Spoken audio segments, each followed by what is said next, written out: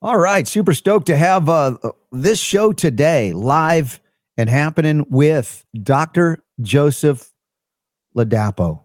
And this is an amazing event.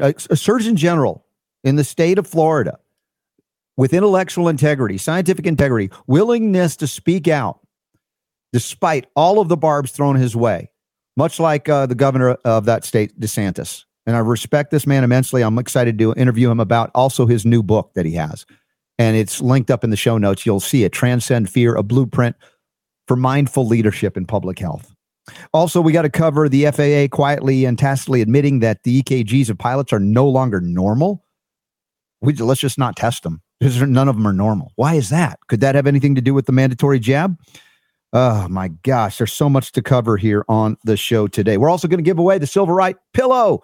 You guys have been waiting for it, and that's going to be fun in hour 2. But first up, Leanna Wen. She's going to slam herself. I don't have to do anything. Watch what happens today as we open the Robert Scott Bell Show, and then we'll go to Dr. Joseph Ladapo after that. Stand by. The Power to Heal is yours. We're getting ready to start right now. The Robert Scott Bell Show. Robert Scott Bell Show.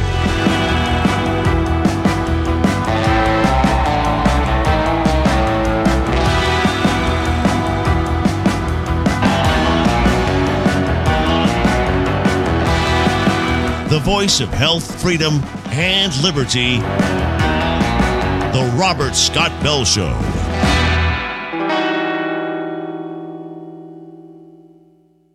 One other thing that we're seeing now, and I think this is a response to the rise of Delta, is more willingness among governmental authorities and others to mandate the vaccine. We saw that yesterday the VA said it's going to require the vaccine for its employees. We saw the mayor of New York, the governor of California. Do you anticipate seeing more in this vein, more requirements?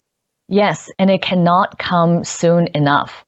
And back in May, when they lifted the indoor mask requirement, I thought that the honor code was never going to work, that when vaccinated and unvaccinated people are mixing, unless there is proof of vaccination, everybody should still be wearing masks. And so I actually support what the CDC is now doing, which is going back to this indoor mask requirement, because frankly, we know that we can't trust the unvaccinated, that they have been walking around without masks. And in fact, that's what led to the surge that we're seeing.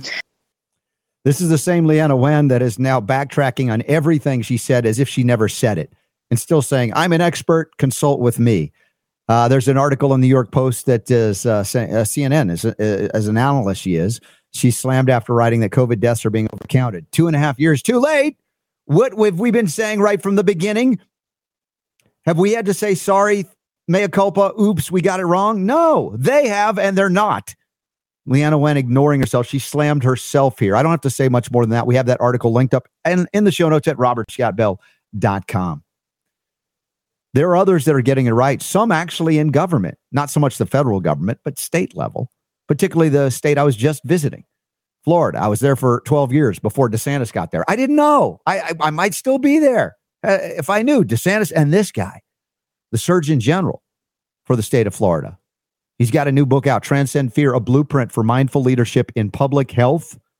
Dr. Joseph Ladapo, welcome to the Robert Scott Bell Show, or Ladapo. I'm so confused. Super Don has been just destroying your last name.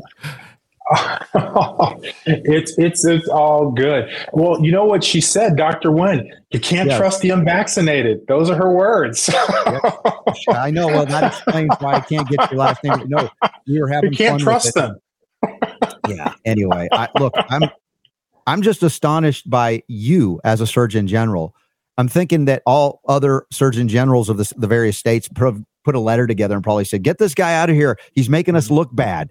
Have you had much feedback? Anybody that actually says, hey, I wish I could say what you could say as a Surgeon General? What's your experience been under DeSantis being able to speak the truth, even if it flies against certain narratives?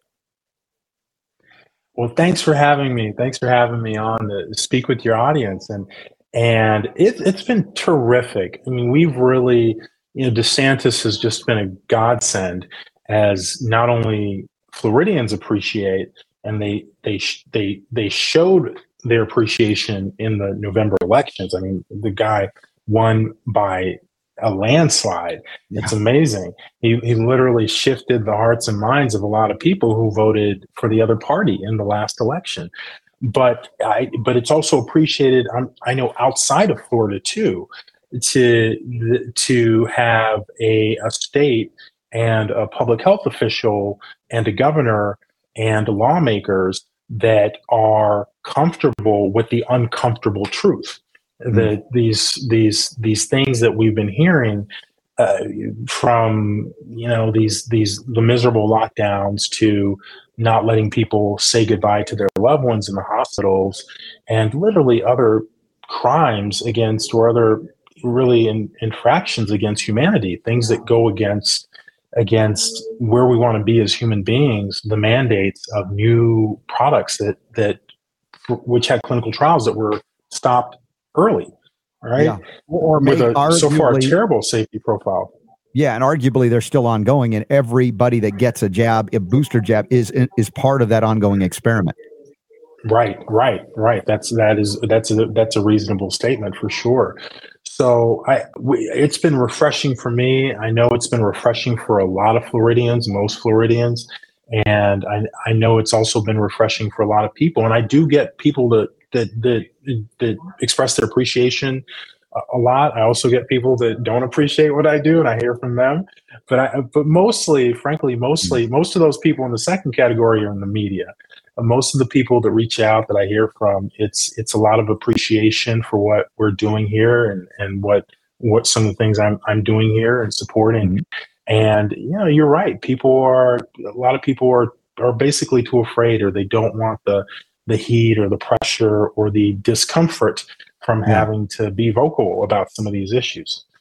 Well, I think that's what's revealed in your book about transcending fear, that you have lived through things that sets you up to be able to withstand a lot of, I call it verbal abuse or other abuses from mainstream media or other in the medical profession, of which you're, a member of as a doctor as well.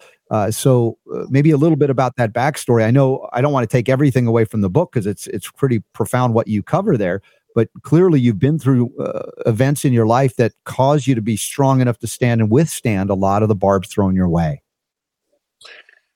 Yeah. And I talk about it in the book, my own personal journey, and everyone has their own personal journey. I talk about mine in the hope that it can be helpful to some people. And I'm actually really happy to say that I've learned that it has been helpful to some people. People have reached out to me and communicated some things to me that have shown me that. And honestly, that's the heart of the book, really. That's why I wrote it. I had a traumatic experience when I was a little kid. Basically, I was sexually abused by a babysitter, and that experience basically shattered my boundaries. As a little boy, it was more than I could comprehend. I didn't even know at the time. It was just overwhelming to my being and to my ability to process the experience, and that caused me to basically shut down my heart and stifle my relationship with my surroundings, other people around me, and the even day-to-day experiences. And it took first falling in love with my wife for all that stuff to come to the surface, and for me to realize that I was screwed up on the inside and needed help. And finally getting some help from a Navy SEAL named Christopher Maher, using basically non-traditional medical techniques that were completely beneficial and helpful for me. Is this what opened you up, rather than the propagandizing that was just 24/7 from the news networks, government, et cetera, that nobody should consider anything else but getting people on ventilators and giving them remdesivir, which destroys their kidneys, as opposed to those doctors, those physicians, the courageous few that said, you know what, we're having success with ivermectin, hydroxychloroquine, zinc, vitamin C. I would add copper and silver and things that I've utilized. But the idea, of course, was you were supposed to fall in line as a Surgeon General with whatever the CDC and Lord Fauci was saying. And so I look at your resistance. Did this come from DeSantis, or did you come to DeSantis and say, hey, there's something wrong here? Because I know DeSantis is not a doctor, but he's very much a man of a great intellect as well as an open mind and inquiring mind. So he was willing to look at things beyond most governors. But you, as a physician, not many people in your physician community stood up and stood out, especially at the level you've achieved politically as a Surgeon General. Yeah, well, you're definitely right about the governor. He's not only an intellectual, but he is open-minded, and which is really to say that he's not afraid of ideas that don't fit with his preconceptions. And for me, I was a professor at UCLA, and now I'm a professor at University of Florida. And I was doing my research, I was doing my clinical work when the pandemic started, and I started being outspoken and writing articles about my interpretation of the scientific data. And eventually all of that and a lot of the trouble that came along the ways from being vocal as a physician and an academic researcher eventually led me to be tapped for this position as Surgeon General. And I would say, you said something about, is that what opened me up? Well, frankly, my experience working with Christopher Maher, getting rich, shedding the fear and the effects of trauma, and opening my heart up, and really being able to be more accepting of myself and my environment and other people and love, that opened me up to truth. And so everything else just followed from there. Everything else related to the pandemic, related to how I interpreted data, related to my conclusions, related to my statements, related to my actions. That was all just truth that I was following. And I would add that I'm glad you showed those videos of Dr. Wen. I wish that we could put them up in New York, in Times Square in New York, because it's really remarkable, right? Someone like you, me, other brave healthcare professionals, other brave individuals, you look at their messages like 2 years ago, 3 years ago, a year ago, 6 months ago, it's all the same. It's very consistent, right? Respect human rights, be sensible about new technologies. Don't force people to do things because it's against their autonomy. It violates their autonomy. And be honest about the data. The data are yet to be fully understood. You've got to be open to the possibility that you might be making mistakes. Everyone's been saying that the people on our side, if you will, have been saying the same thing.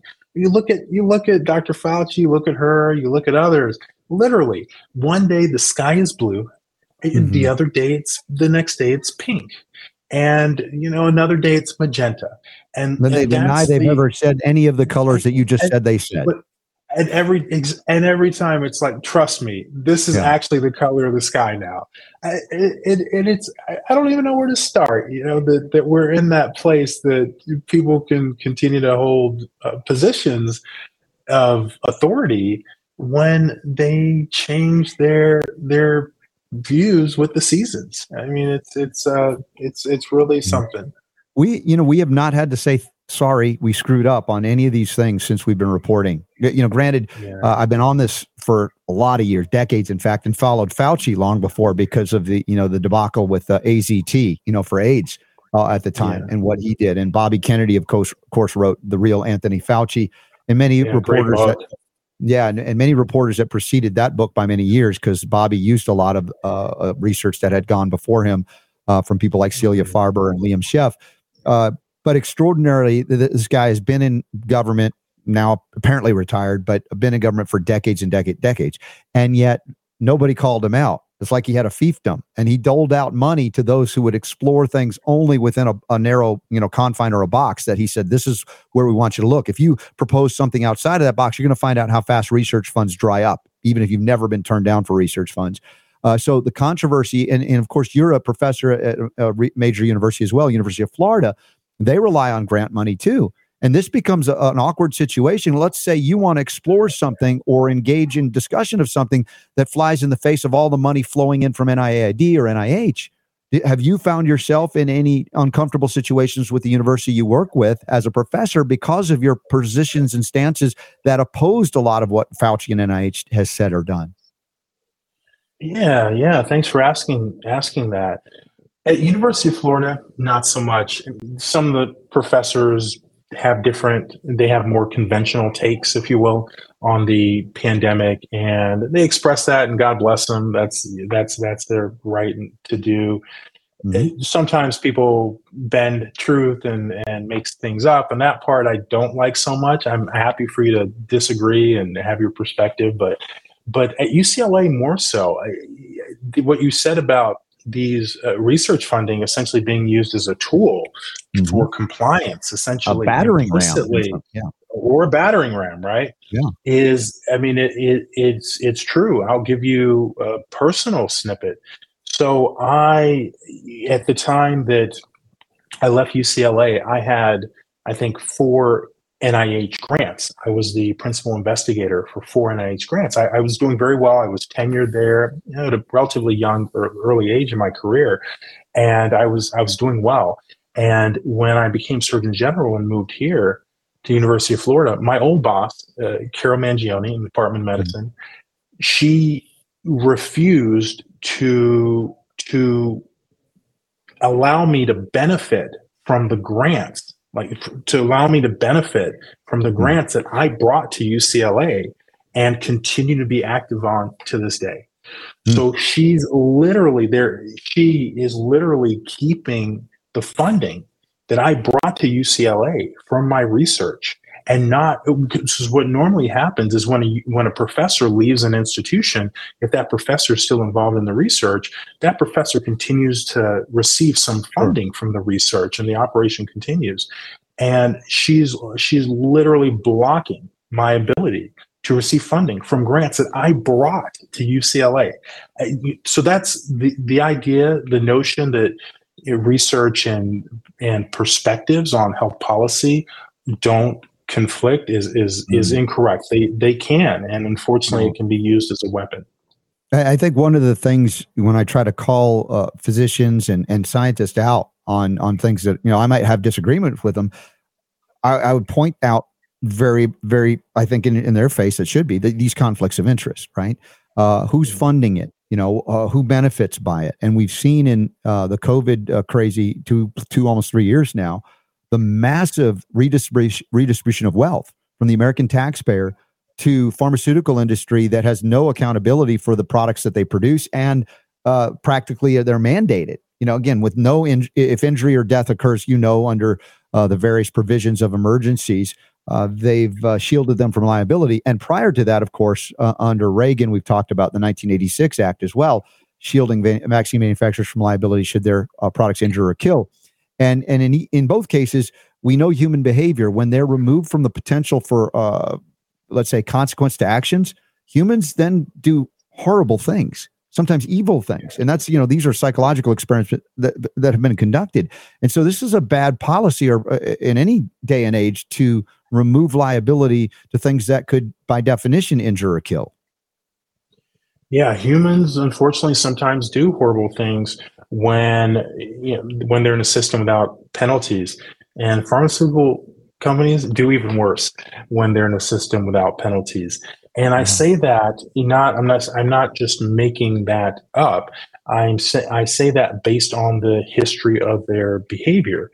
Anyone who is familiar with some of the history of pharmaceutical companies knows that they've done a whole host of abominable things. And God bless them. They mostly through NIH research funded in universities, not so much through their own innovation.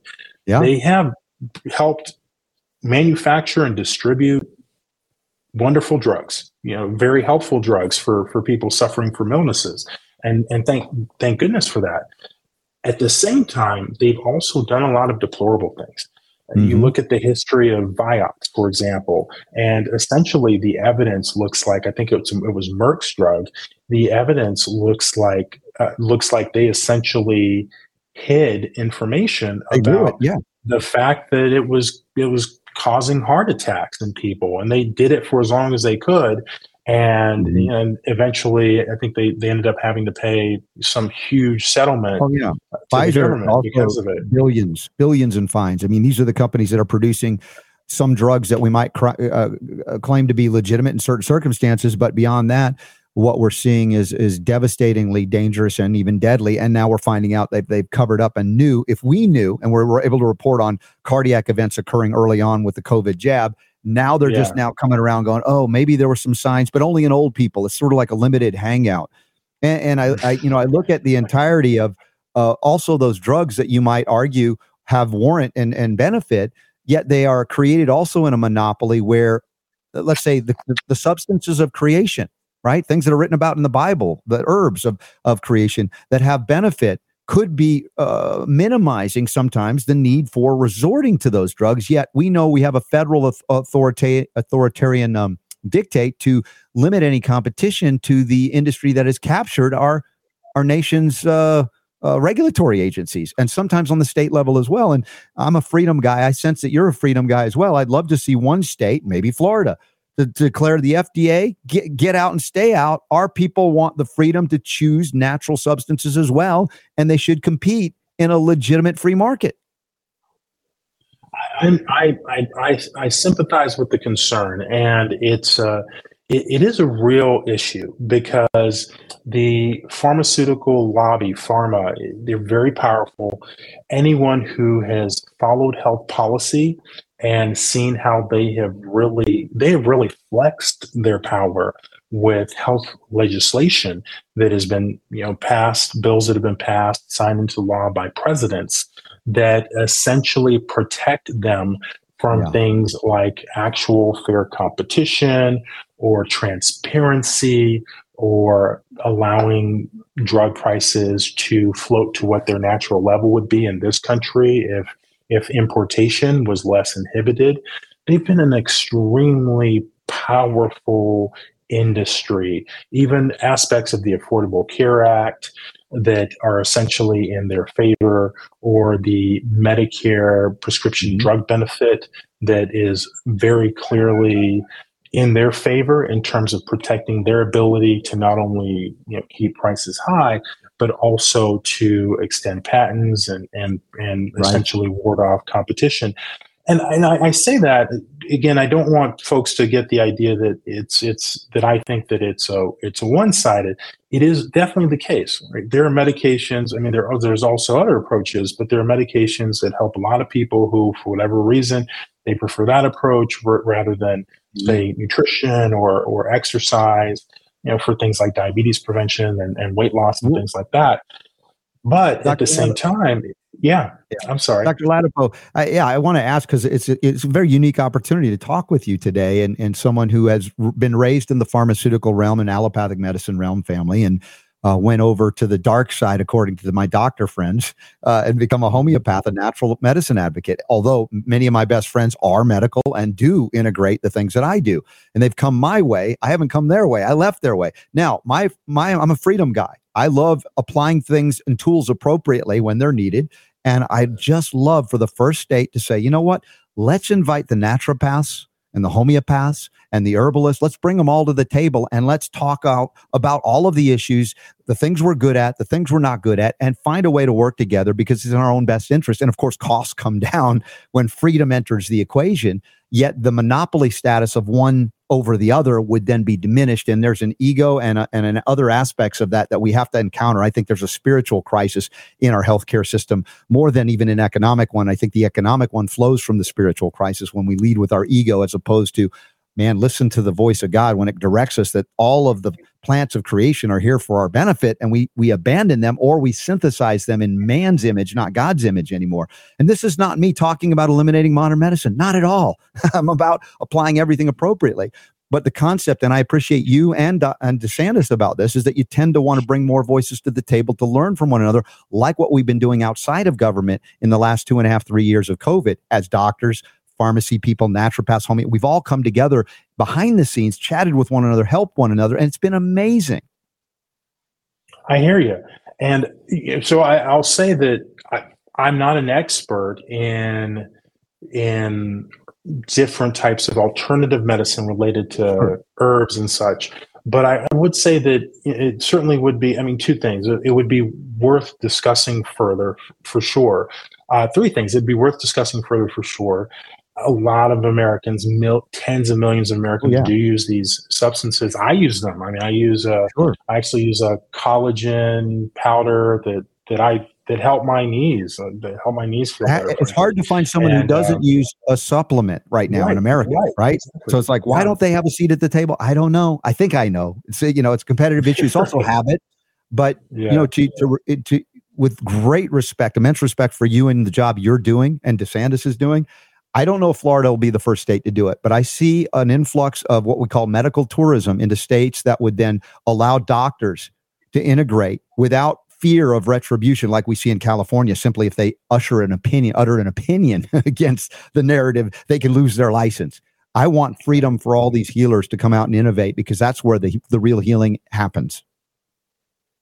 I hear you. I do. I think it's worth the conversation. The third piece I was going to say is that traditionally in medicine, we use clinical trials to evaluate therapies. And there's actually been some funding for alternative therapies in the last 10, 15 years. I mean, not as much as other types of therapy. And some of it has been shown very positive results. Not surprisingly, like acupuncture, for example, for pain or for mood issues like depression and that kind of thing. Mm-hmm. So I think that the third piece is to think about, how do you make what is the right framework? Is it the clinical trials? Is there some other way of thinking about it? So I think it's worth the conversation. And absolutely, I would say that. And we're doing it. We're having the conversation here, and this is a great opportunity. And I would love to get you back on. I remember the Office of Alternative Medicine from NIH was founded in the 1990s. Right. It came at the NCCAM, but again, it got completely destroyed and corrupted from its intent and purpose, because once again, Big Pharma comes in, says, we don't like this. It could be competition. And America was born in freedom and competition, yet when it comes to medicine, they're afraid of it. Why? Well, we can go into that another time, but Dr. Joe Ladapo, God bless you, sir. And thank you for being on board. I'd love to talk with you more. I know you've got meetings coming up, and I'd hold you on, but I don't want to get you in trouble. Thank you so much. Thank you very much for having me on. It's been a real pleasure, and I look forward to talking to you again.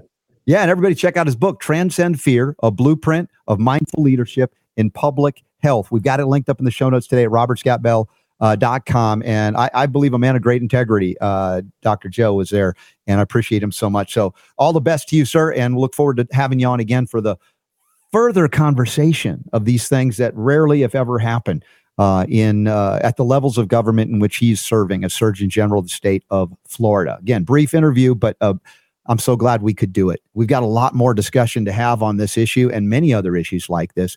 But fundamentally, the respect I heard from him is about, bodily autonomy. In these things, we can have all kinds of disagreements on, and I'm talking to anybody in life about various things, but do we have the alignment in the fundamental place where we as Americans would come together? Freedom from being assaulted by those who disagree with us because we disagree with, for instance, being experimentally jabbed, being forced drugged, any number of things, passports for vaccines or other things that would happen. These are fundamental starting points of agreement. If we can't start there, then there's not a lot more you can do, because now somebody's operating in with a supposition that you don't have a right to bodily autonomy, and the state owns you, and they get to tell you what to inject into yourself or what you can't do if you don't. We're not going to tell you have to get an injection, but if you don't, you can't eat here, you can't fly here, you can't go here, you can't enter here, and you see where that, it's a non-starter. If somebody has the assumption, which many do, unfortunately, that the government has the authority to tell you what to put in your body or else, then, it's not a lot to talk about at that point. But I don't sense that from Dr. Joe Ladapo. Super Don, again, you were teasing me, and I give you all the props in the world for just messing my head up with. Hey, don't blame me. Don't blame me. It was, I did everything except mute your mic, come on in your place and say Ladapo. No. You're just like Ladapo. I know. But the thing is, I have. Labato. I'm trying to get out of it.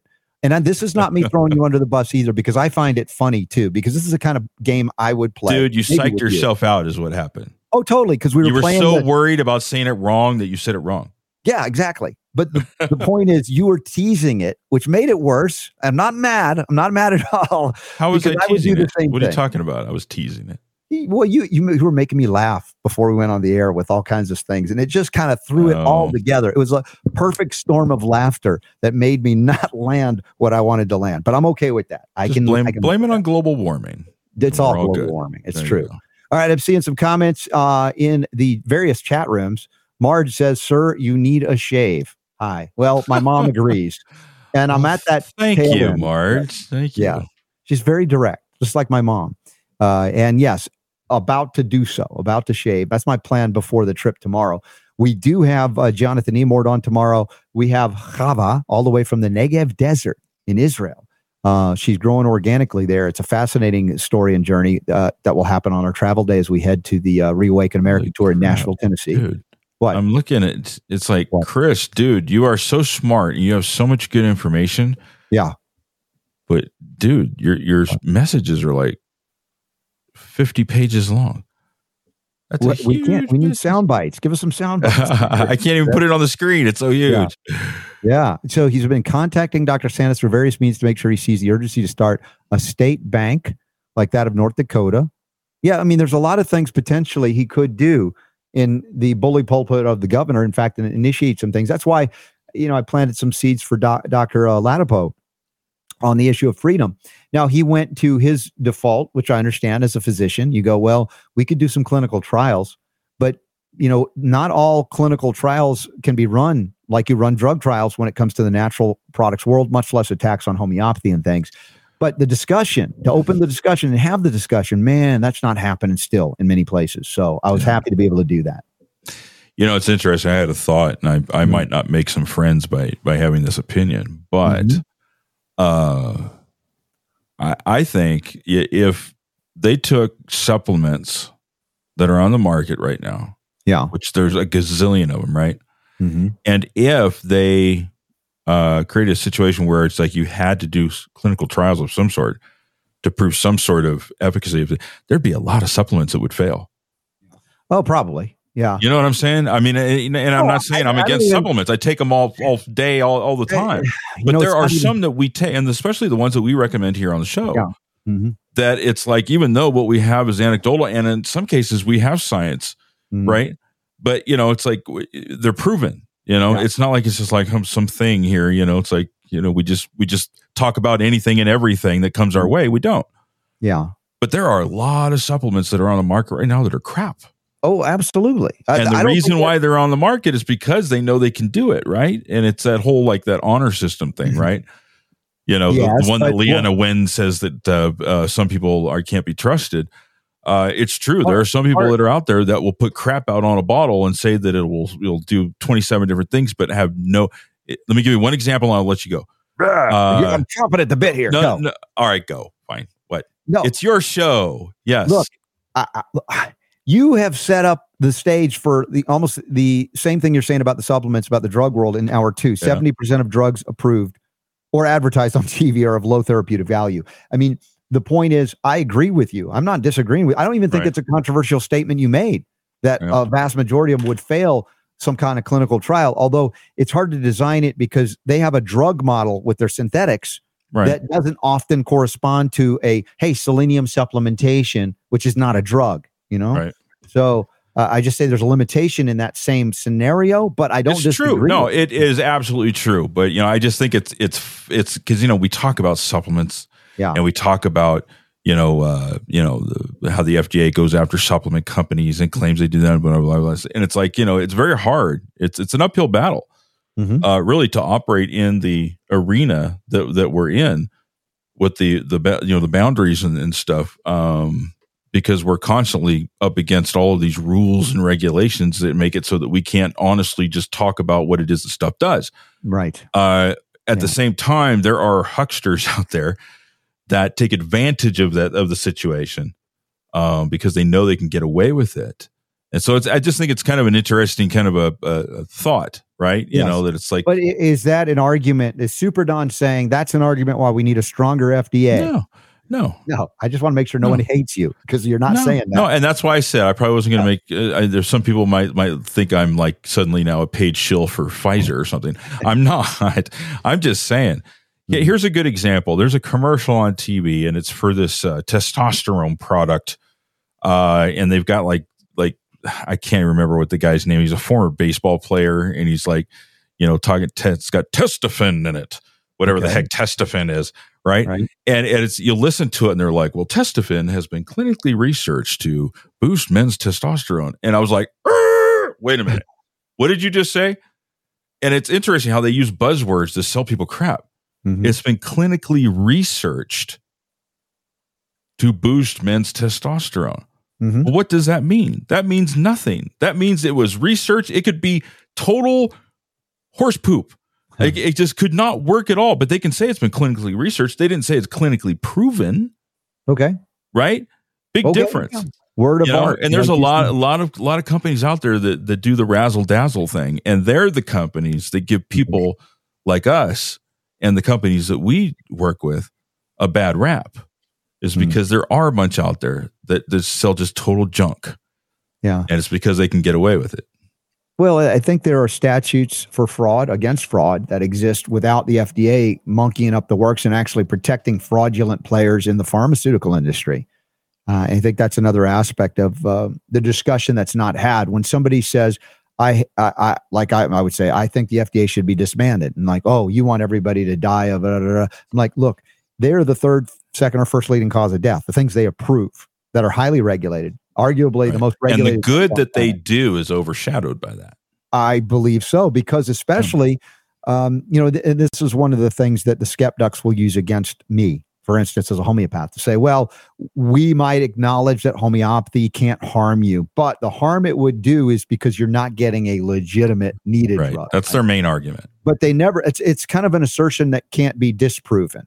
It's one of those, what do they call that? Unprovable, maybe it's a logical fallacy, if you will. You'll know all of them, and you can throw that out there.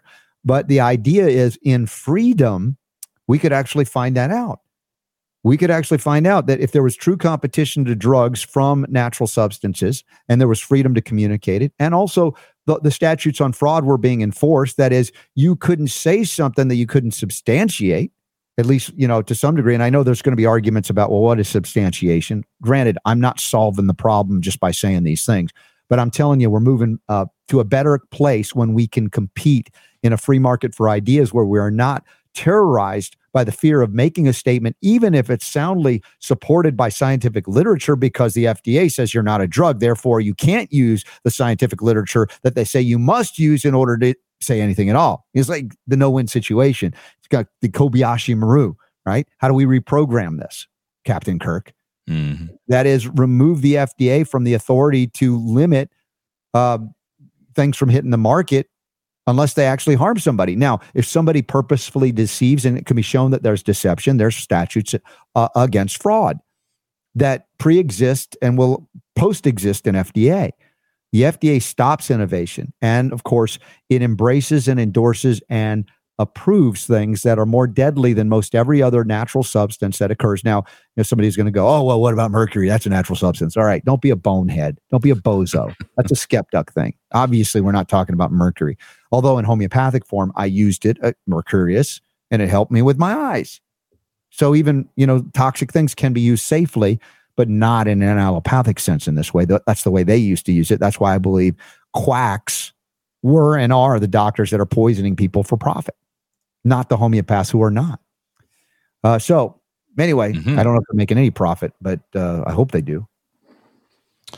Yeah, well, hopefully they should. I think, was there another Leanna Wen clip, or did we play everything in that opening start? No, that was it. That was it. That's what I grabbed in just the last few minutes before we went to air. Just wanted something to show. Joe Ladapo liked that. Did you know he liked that? I did. I did. And I think it's funny. And if you go back to the article, I know we just brushed through it because we wanted to get to Dr. Ladapo. Yeah, you had limited time. Yeah, apparently she wrote a column.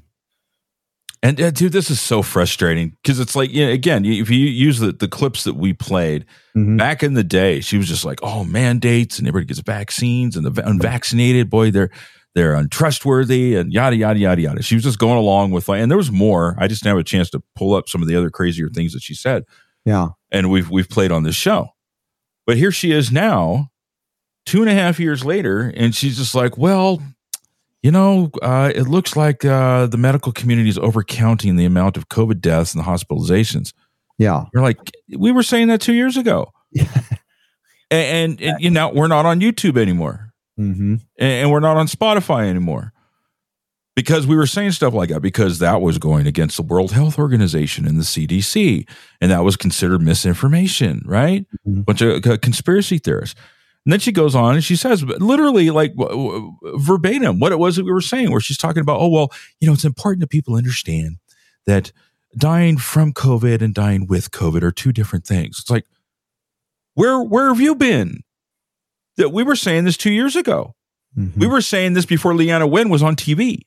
Exactly. She kind of came to the party late, and so it's like you've been saying it, I've been saying it, everyone, Ty Bollinger's been saying, all these people in this space have been saying the same thing and pointing out all the examples of people getting hit by a bus and dying from COVID, and now she shows up and now she's, and so it makes you wonder, it's like, what's going on here? Is this just, has she seen the light, and suddenly now she's save her ass, or what's going on? Why would she all of a sudden now start saying the same things that we were saying 2.5 years ago? Mm-hmm. I'm not trying to be conspiratorial about it, but it's just like, why? Why all of a sudden are you now saying something? Basically, you are calling out the CDC and the World Health Organization and the other various health organizations here in the country. Yeah, by saying what you're saying. And she's catching a lot of flack on social media about it, where people are just going, well, thanks a lot, 2.5 years later. Is she catching flack from what we call our side of the belief system? Side, yeah. A lot of people on our side, they're just like, you're I think kind of late to the party. She was catching flack when she was saying it from our side. So I don't think it's anything new, but it's sort of like, welcome to the party, pal, but are you sincere? Are you legit? Are you actually kidding me that you're saying this now like you didn't say all the other stuff we just played for, Dr. Right. Joe, when we opened the show today? Just amazing. Absolutely amazing. Kind of crazy. All right. What was it Kevin just sent us? Apparently there's a Twitter feed out of the Davos meeting, I think. Is it? Pfizer CEO Bourla grilled by real reporters in Davos. I saw the I didn't watch it, but I saw the thing where they caught up to him, and apparently they hammered him with a bunch of questions. So, he's never had to ask or answer anything without a script. Apparently they're hammering him on this. So I don't know. You have a sense that what's happening in Davos is evidence of their failure or their nefarious schemes? I'll be honest with you. I am kind of detached from that whole situation. I don't know exactly what is going on there. Yeah. I know they do that, every year, every few years or something. Well, Dr. Evil is a regular there. Right. Yeah. Although I think, didn't he say that he wasn't going to show up to this time or something? Oh, I was thinking of the Dr. Evil from the Austin Powers movies.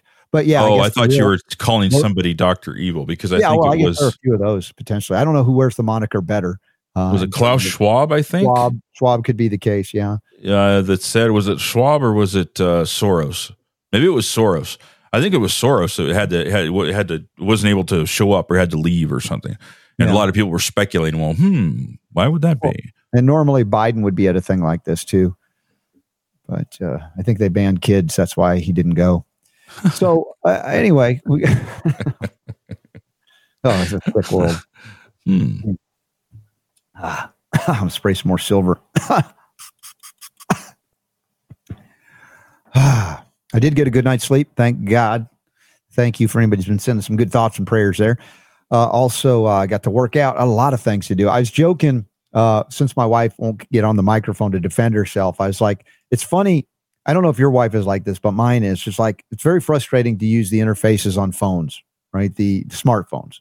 It's like she'll interfaces. What do you mean interfaces? Well, touching it and going, here, this should happen, but that's not what happens. And this happens. I don't know why this happens. Have you ever had your wife ever been like that? Or she's all in. I think everybody experiences that to a certain degree, because phones have a tendency to, especially when they get older. Yeah. Like the one I've got, I think it's like a Galaxy S9. So it's at least 2 years old. You ever notice that? It's like after you hit about that 2 year mark when the new models just come out recently, suddenly your phone sucks. I don't know. I tend to hold phones as long as possible until I can't. Yeah, well, I do too. But eventually, it's just they get so jammed up and slow and stop working, and the battery, doesn't hold a charge like it used to. And I'm not talking about that in this case. I'm like, I know you are. I'm just saying. This is not normal. Like, basically how it should work. And if it doesn't, you kind of figured out why or how. Yeah. But she's like, I don't know what I do. Okay. I did this. And then I do that. And like, I just did that. It didn't do that. It's that kind of thing where it's like, she was not made for this stuff. And I'm not mad at her at all. I'm not throwing her on, because there are people out there. Some of you in the audience might go, yeah, I feel the same way. So it's not a critique or criticism. In fact, it's funny outside of context. In context, you're like, I don't want to get in the way of this because it's very upsetting. So she has trouble using a smartphone. Yeah, it just doesn't. Okay. Things don't make sense, and it's like she's not wired to do it. And that's not a criticism, because it's great if you're not. Maybe you get to spend less time doing it. Yet at the same time, she's perfectly capable of finding every screw on the road to get a flat tire with. That I don't understand. How did that happen? The same tire, second time. And I took it in this morning and got it repaired. And I just said, I love my wife. So when you say she finds every screw, in other words, what you're saying is she got a flat tire? Yes, that's what I'm saying. So it sounds like you just criticized her twice. I know, it's bad. She can't operate a cell phone, and she's constantly running over things and getting a flat tire. But she's good at it. It's like, look, she can target. She's really good at that aim. It's amazing. So I love you, honey. Sorry. Yeah. I don't know if she's going to laugh. See if she brings you your tea today. I know. She's got my tea. She's not going to be any chocolate chip organic muffins for you this week. Thankfully, she made some yesterday. So this is what you time this. Oh, I see. So you're in the clear. You're not worried about it now. Maybe she'll forget by the next time the bananas are ready. She's going to hit you with that bowling ball you got her for her birthday. Allowed to have that. No, and I'm not, because what I said how awesome she is. She sits down on weekends and now watches football with me and enjoys it. Oh. That's like it's like the awesomeness. It's all about you. Yeah, it is. Of course it is. What are you thinking? All right. Elko County in Nevada. You familiar with Elko? I am. I've driven through there on the way to Reno a couple of times, and it's like a halfway spot. And Elko is interesting. I think one of the nurse freedom people came. Was it Nicole Siratek? That's my memory. And correct me if I'm wrong, but I remember there was one from Elko, Nevada, that also went all the way to New York to donate time, but she was rooted or based in Elko. But it's a small town along I-15 through the mountains of Nevada, northern Nevada. And apparently, this is pretty amazing. Maybe a reason to move there. But Elko County Health Board is considering banning the COVID and flu shots. I'm like, what? How? I mean, I know they're far from a lot of things, but still, you don't expect that. Now, as you go through the article, you'll find out that maybe it was like put on there by oops. I didn't know. How did that get there? Right. But they're scheduled to meet Wednesday to discuss, I think that's today, consider placing a moratorium on COVID-19 jabs and flu vaccines in that county. Just think that it's an oops. I have to believe it. Maybe one board member said this is a good thing, and the rest are going to go, what are you thinking? We can't do that. How do you accidentally put this on the schedule? I don't know. In small town, stuff can happen. You just kind of throw stuff on the agenda. Yeah. And I'm just not going all in that they're all for this. I think it's a great idea because you would protect your local populace by banning COVID jabs and flu shots. The board will also consider discontinuing local advertising for COVID-19 jabs and flu vaccines. I think that would be great. Separation of medicine and state. Let people find it out. If somebody's making money off of those devices or injections, why not they be the ones that have to market it? Why to steal from the taxpayers of Nevada or anywhere else and promote a product that carries no liability? That makes no sense. So in December, Florida's Governor Ron DeSantis requested that Florida Supreme Court convene a grand jury to investigate any possible side effects of COVID-19 jabs and get more information from pharma companies. John Carr, K-A-R-R, an Elko County Board of Health Commissioner, said he thinks those agenda items should never have been put on the agenda and resulted from a miscommunication. So you see, as you go further in there, like it's an oops. A concern. So what was it they actually meant to say? Right? I don't think they meant to say anything. I didn't mean ban vaccines. I meant what? I'm still trying to figure out how that accidentally got on there. I just think, look, I'm happy it's there and it's making headlines. All right. Well, yeah. Not that I expected it's going to get to pass. Oh, it's not going to get traction. No, Yeah. But it's an interesting thing. Carr said does not see that agenda item moving forward. Commissioners don't have a right to issue a moratorium or control advertising in the county. Well, they actually acknowledge the limits of their power, unlike the CDC, which claimed it could, violate lease laws, and just go, hey, you don't have to pay your lease now. And what about the people that own the property? Sorry. So I don't know what's going to happen here. I find it's an intriguing and interesting story that would pop up. Nevada health departments, of course, encourage Nevadans to get jabbed, but every health department in every state of the nation is pretty much compromised and corrupted, and at the very least biased. I don't think that's controversial to say. I mean, they're all in for vaccines, any and all. I've never heard of a health department that is not encouraging people to get vaccinated. Wouldn't it be nice to at least be neutral? Just say, hey, look, this is the prevailing opinion from this group, this medical group. We are the health department. We're here to support you, but we're not here to endorse or become the arbiters or the promoters, right? Much less distributors. But like I've said of the CDC for years, they're the de facto, marketing and distribution arm for the vaccine church. Now it's expanded, but what we're finding and hearing all the time now is that this has been a Department of Defense endeavor, to say the least. The entirety of COVID was run like a war. Like the DOD was at the center of this. We keep hearing this. Mm-hmm. But then again, we look at state departments of health and even local county departments of health. They operate on this triage warfare principle. Mandate, ban, mandate, ban, mandate, ban. And there's nothing about freedom in the health department. There's nothing about the law of the terrain in any health department in America, much less many parts of the world. And I think that's a fault, again, from the starting point, that their first step is often wrong. Oh, I could almost say it's always wrong, but I'm going to give them a little percentage of possibility that they could be right occasionally. But the first step is ban and mandate, or cover. Duck and cover. Nuclear bomb's coming. Duck and cover, or just cover your face, because we have mosquito netting that's, got holes bigger than bagels, and that'll protect you. On and on. And there are still folks that want to bring masks back. By the way, just a quick notice, prayer of condolences for our friends Ty and Charlene Bollinger. They lost their pet grizzly. They didn't have a grizzly bear, but I had not heard. I knew that there was a pet emergency today. But they went. Yeah, he was going to be on the show, but they had to go to the pet hospital emergency for grizzly, and he passed away this morning right before the show. So prayers for the Bollinger family, the loss of a loved one, which is a pet. It can be like anybody, a member of the family, member for of sure. The family, exactly. Yep. Remember Ignatia for morning, IGNATIA is a homeopathic remedy for morning, MOURNING. So we're heading out tomorrow for the Reawaken America tour. Looking forward to seeing everybody there. We're going to be pouring shots of silver and copper. Hopefully we'll have some Cardio Miracle. I think Judy Mikovits will be there, so we'll for sure have some Cardio Miracle there, I think. And rumor has it, I know I was chatting with Kevin earlier this morning. Yeah. And he is going to make a concerted effort to try and get an interview with Jim Brewer. That would be great. Which would be really cool. Saturday Night Live alum, comedian Jim Brewer, a freedom guy. That would be amazing. That would be too. He's a great comedian. Have you ever watched any of his stand-up routines? He's very funny. Yeah. Yeah, he is. I appreciate him. And he did some characters that you just are memorable on Saturday Night Live in his time there as well.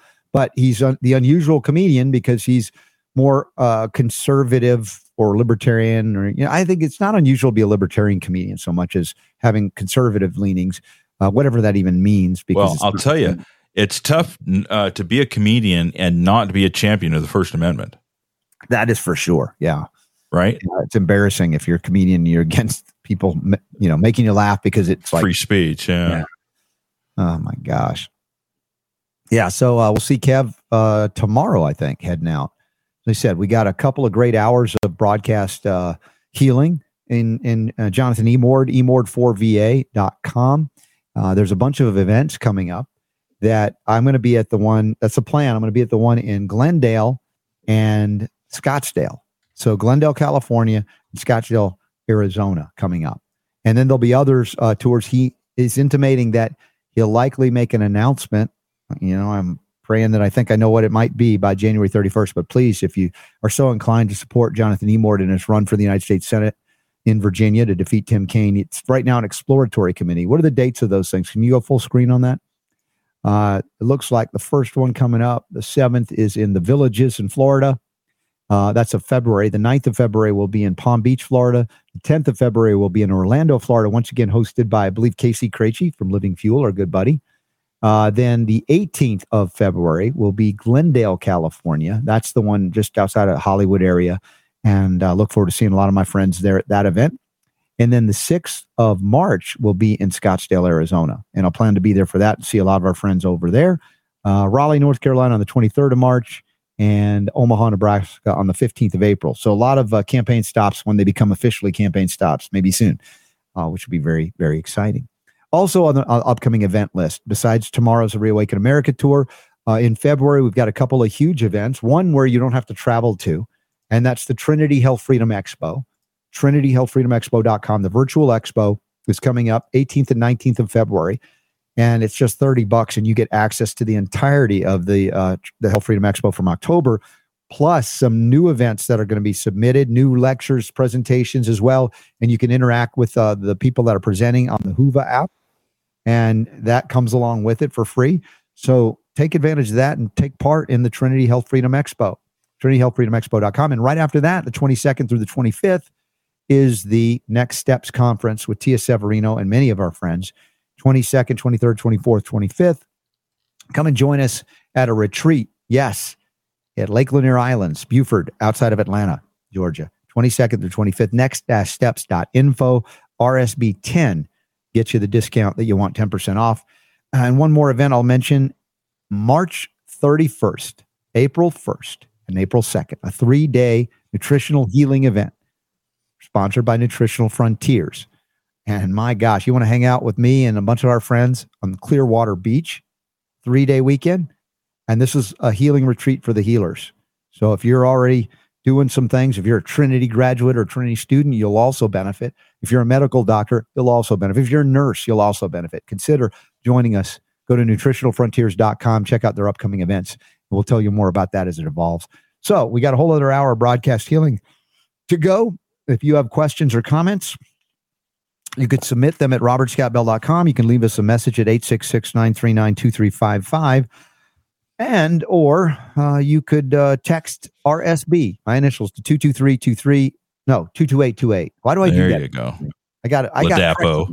Yes. I'm self-correcting like science. 22828 to text RSB, and you'll get the newsletter, email alert, sign-up thingy, whatever. Super Don, take it away, because the power to heal is yours too. Is it? Yeah. Okay. All right. We'll be right back.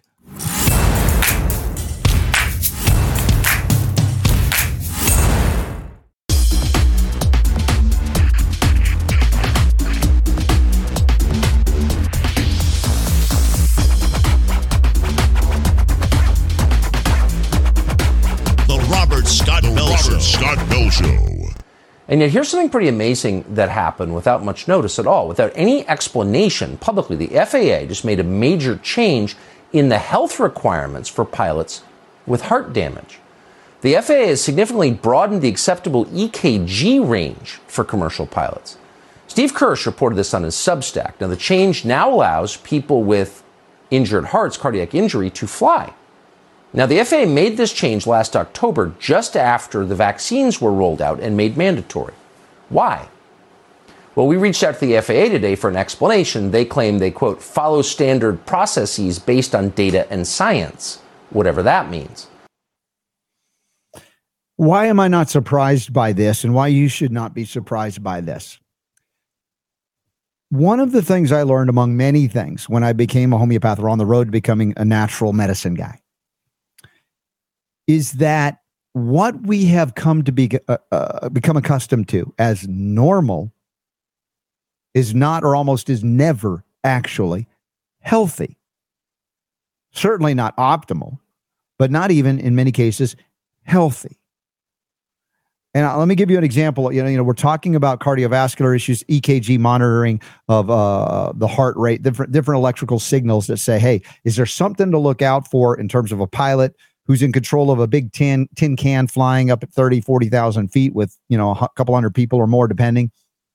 Might that be an issue? Might that be why we'd want to monitor pilots to make sure that they have a healthy cardiovascular system? I mean, obviously everybody would say, yeah, it's reasonable. Of course, we want to check that, make sure that's okay. But why what the FAA is doing is not to be unexpected, not even a little bit surprising. Goes back again to what I'm trying to relate in my history of learning natural medicine from when I was raised pharmaceutically and allopathically. Now, back in the day, we were told cholesterol causes heart disease. You remember that? Some people still believe that. They still get their cholesterol checked, and then they still get put on toxic poisons for their liver called statin drugs to reduce some serum cholesterol levels, which results in horrible things. I don't even want to go into them now. If you want me to, I will as a review. But let me just say this as they were telling us, you have high cholesterol. You have high cholesterol. Your cholesterol is high. I'm like, just start thinking about this when they started analyzing cholesterol. It hadn't been that long in reality, in medicine. Now, the question I had when I started asking these questions, when I started thinking logically and critically about all of these tests that they said indicated you need to be on a toxic liver poison drug like a statin, you say I have high cholesterol. How do you know? Well, here's the standard. Here's the thing. We don't want you to go above this. I'm like, well, how do you know that is wrong or right? For me, I'm talking about me. Do you have an analysis throughout my adult years? Probably not. They don't start checking until much later, if then at all.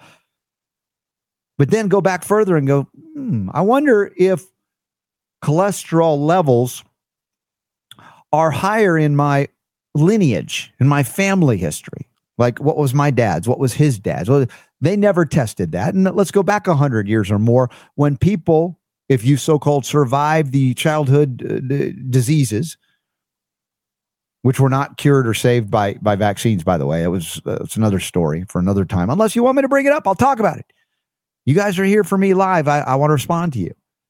But the fact that they've never tested that kind of family history going back generations, they don't know what healthy cholesterol levels are for you. For you. It's not just about what you have today or yesterday, but years ago, decades ago, and or lifetimes ago in terms of lineage to say, hey, what was healthy for you? And then we come to find out in the analysis of cholesterol levels and heart attacks and heart disease, when you come to find out, like I did in reading the literature, that fully half of the people with heart attacks had low cholesterol according to their standards, and the other half had high cholesterol according to their standards. What's the point of saying, oh, it's high cholesterol if half the people that get heart attacks have low cholesterol? Now you're like, well, why are you talking about cholesterol? There's nothing about cholesterol in this discussion of the FAA here and the EKG thing. It's because there's been a trend since the 20th century in particular to dumb down what we call health standards by whatever measurement you have. As the people get sicker, you start lowering the levels of acceptable. So you've got not healthy, but you've got normal according to what's common today. One more example that I brought up over the years. I think it's time to bring it up again. Ladies, this is for you. And men, if you care about the ladies, you can listen to this too. In terms of menstrual cycle difficulties, let's just talk about periods that last, a week instead of 2 or 3 days, that include heavy flow, bleeding, extraordinary bleeding, where you're like, you're going through drugstore levels of pads and other things to absorb all that's coming out of you. And I don't mean to be graphic here, but it's an important distinction to make in terms of how we've altered healthy to normal that's not healthy. And so if you go back in time to the history of the female menstrual cycle, how is it that throughout humanity there was no such thing as an entire industry to support that kind of monthly happening? Because in history, under a normal healthy period, what was happening primarily, and again, keyword is healthy, is that there was a discharge of the lining, the monocellular lining of the uterus that was not implanted. No pregnancy occurred, no cell occurred, no pregnancy. And so the lining that was preparing to accept a pregnancy didn't happen. And so that monocellular lining that had been prepared all month now is shed. A scanty discharge. You might have a little bit more laundry to do at that time of the month, but not like what we're seeing now, massive blood loss and blood flow, arterial blood, like you've cut your finger, like there's injuries occurring every month, fibrous, fibrotic tissue, abnormal developed tissue that wasn't there. You have to go back into the medical history books 120 years ago to find that, oh, that was considered normal and the other stuff was really weird and unusual. And now what was weird and unusual then is normal now, so we'll call that healthy. That's our healthy standard. So I want you to consider that in a broader context of what the FAA is doing and how it's not unusual. Of course, it's CYA medicine, like most of it is. Of course, they're trying to cover it up and say, hey, if we actually alert the, if the FAA says this, then the entire industry people will lose faith that they won't fly. There won't be any pilots. And then that whole programming of the populace to accept this experimental injection will have utterly miserably failed and will have acknowledged one of the most dangerous things we've ever done, particularly, for those pilots who got jabbed and are still flying. And now they complied. Those that did, there were some that resisted, but those that complied may never be allowed to fly again because they'll be medically unfit. Instead of that, they say, let's just stop measuring EKGs because all of their heart, the heart rates, it's just all over the map, and we can't approve them to fly, and that would mean the entire industry would be shut down, except for a few pilots brave enough to say no to the jab. So we've got 3 more clips from Tucker Carlson. I wanted to put context that Tucker won't interview me. He'd get perspectives that would probably be far longer than a 5, 3, 2, 6-minute segment. But I'm here to give you that information because you're here to hear it and benefit by it, learn from it, be empowered, and see through a lot of the lies and deceptions and half-truths, even on Fox News and Tucker Carlson. And I'm not saying Tucker Carlson is purposely, providing us with more misinformation. I think he's bringing up some very important and valuable things. But my argument always is they never go deep enough. And you go, well, Tucker's not trained like you. I get that. I understand that. But that's why this show is this show. No one else can do this, apparently. Be able to host a show 2 hours a day, 6 days a week, and cover the news in a way that no one else has been able to. That's why this is an unclassifiable show. We are unclassified. Biden won't find us in his garage near his Corvette. So with that, Super Don, if you could play the next clip from Tucker Carlson on this issue. Lieutenant Colonel Teresa Long is an Army flight surgeon. She joins us tonight to assess. Doctor, thank you so much for coming on. So this raised some red flags, I would say, for people, given what's at stake in commercial air travel. Why do you think the FAA did this? Is very obscure because extending the PR interval from the acceptable range of 120 to 200 milliseconds to 300 milliseconds does not improve safety. And I would like to see the data and the research that they based that decision on. In aviation, we are a data-driven institution, and everything centers around risk mitigation. So making that broader actually puts the public at greater risk of a pilot having a cardiac event that didn't get caught because they've extended that range. So the intervals, right, from certain milliseconds to a lot more milliseconds. So you're thinking, well, it's still milliseconds. But after a broad range of analysis over decades and decades, they have data to compare what they considered healthy and what was the track record of those they considered healthy versus those that had heart attacks in flight or vascular events in flight, which we're hearing about, especially post-COVID jabs. So extending out the millisecond interval to say that's still okay and acceptable, it fulfills what I was trying to communicate to you about the history of modern allopathic medicine, dumbing down health standards so that the sick become considered healthy because everybody's equally sick or less healthy. So we can say you're healthy based on your normal, but I would argue you'd have to look back in history to find truly healthy vitally healthy people based on when the food was clean and people worked outside and worked their bodies. And again, very unusual now to have a woman that has what we call a normal healthy menstrual cycle based on pretty much the lunar cycle as well, and describe it in terms of the 2 to 3 day expulsion of the lining of the uterus, right? Some of you may take issue with that, but I would urge you to go back into the medical history books and begin to learn, or talk to grandma or great-grandma if they're still around, about what it was like being a woman then without having drugstores filled with things to collect, so-called blood, when it was different at a time in history. And I'm not saying there's never been abnormalities and illnesses. That's not what I'm saying. I'm just saying as a broad spectrum uniformity of everybody's equally sick, so we've got to redefine health. So let's alter the EKG readings to allow these less healthy people to be considered nominal healthy, or at least healthy enough to fly when maybe they're not. Play the next clip.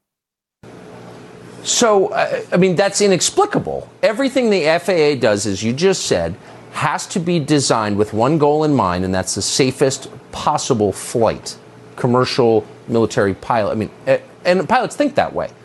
So there is no way, in your opinion as a flight surgeon, that this change, whatever its cause, could make air travel safer. No, and in light of the emerging and overwhelming data that is showing the cardiac damage from COVID and the COVID vaccines on cardiac muscle, I can't imagine why they would make this move. And I think it's a question that really should be taken to Dr. Susan Northrup.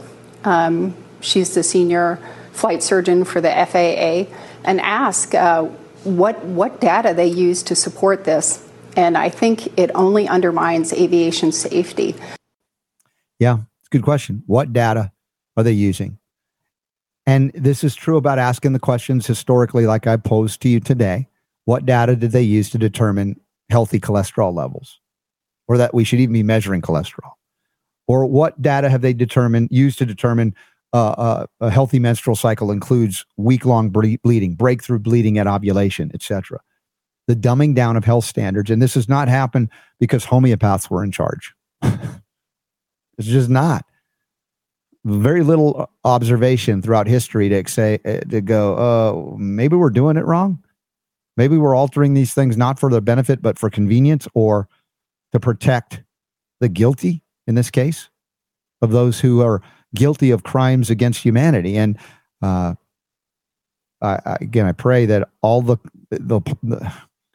those who have gotten jabbed or not, but those of you who are pilots, that you're taking at least a scoop of Cardio Miracle every day to facilitate some level of healing of tissue within the vascular system in the midst of all kinds of electrical signaling mishaps that are happening as well.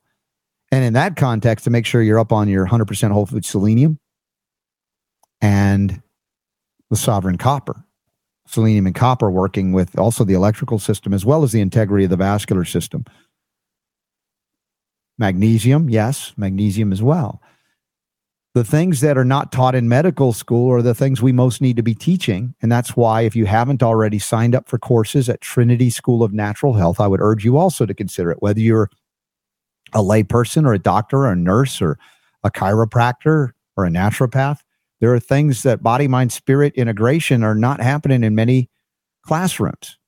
And our friends at trinityschool.org, Trinity School of Natural Health, are doing and helping to do so much more wonderful work to give perspective where perspective is desperately needed. So, Super Don, what is that?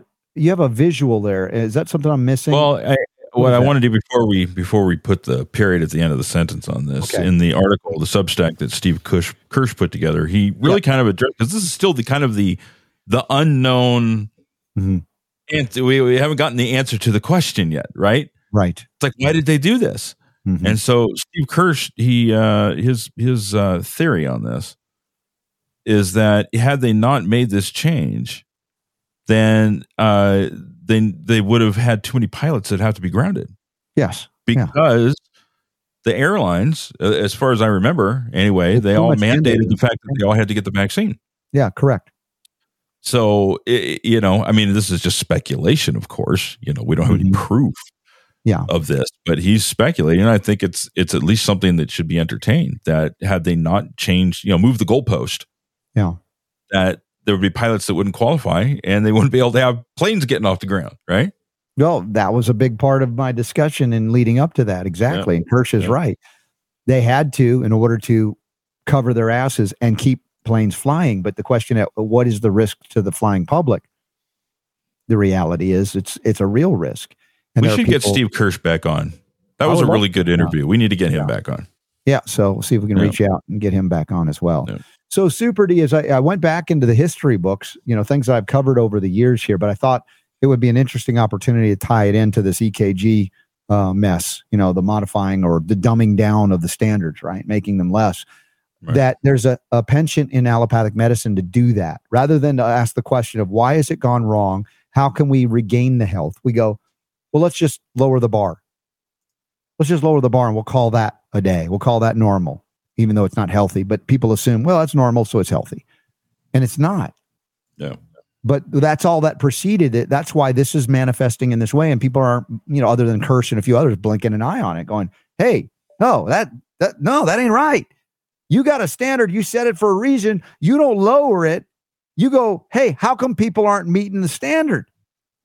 What happened there? And no, if they look at that, then it's obvious the main thing that's different. The experimental injections. And then you get banned for saying it. Although there's a little bit more freedom in communicating it now, but we're still banned on YouTube and Spotify. It's not as bad as it used to be. That was something else, wasn't it? Yeah. It seems like it was just yesterday, but I mean, it's hard to believe it was like a couple of years ago. It's amazing when everything went bonkers. And we have been proven right pretty much about everything that we have, if we want to call it speculated on. But I thought there was actually logical deductive reasoning that we were utilizing, also historical precedent that I brought to the occasion, even discussing today things that, once again, who else in broadcast media is going to point out that history to lead to that EKG thing today and see how there's a lineage that makes sense, why this is a normal part of modern medicine to do things like this. Yeah. And I'm not saying every doctor is going to defend it. Most of them, when they hear it, they'll go, yeah, that's not right. I just had no idea. How about have the conversation and tell us why you think that doesn't make sense. And then we've had a conversation. We still may not agree. Yeah. But is it not something that can just be discussed, or is it just going to be dismissed like a skeptic would and just say, I'm not going to waste my time having that conversation with that crazy person, Right. Yeah. Well, what did you think about the Dr. Ladapo interview? I mean, obviously I brought some things to his attention that he wasn't necessarily prepared to talk about, but he didn't run screaming. He was a cool guy. He was willing to have the conversation. He didn't agree or disagree, but he entertained the idea and respected the line of questioning, Plant the seeds for a future that's different. Yep. The reason it's not different yet is because these people don't know. They've never encountered these thought forms. How many surgeons general have been approached to say, hey, have you ever considered inviting naturopaths and herbalists and homeopaths and chiropractors and all to the table and let's hash it out and figure out, what are we good at? What are you good at? What do we suck at? What can we do better? It's only going to be happening if we have roundtables of doctors discussing this. Really? You think that's insane to think that you can actually make remarkable achievements occur within your own echo chambers, even though there's an occasional voice that, comes through a doctor that learns something else. They try to bring it in, but they're still considered the experts when they failed miserably on so many things.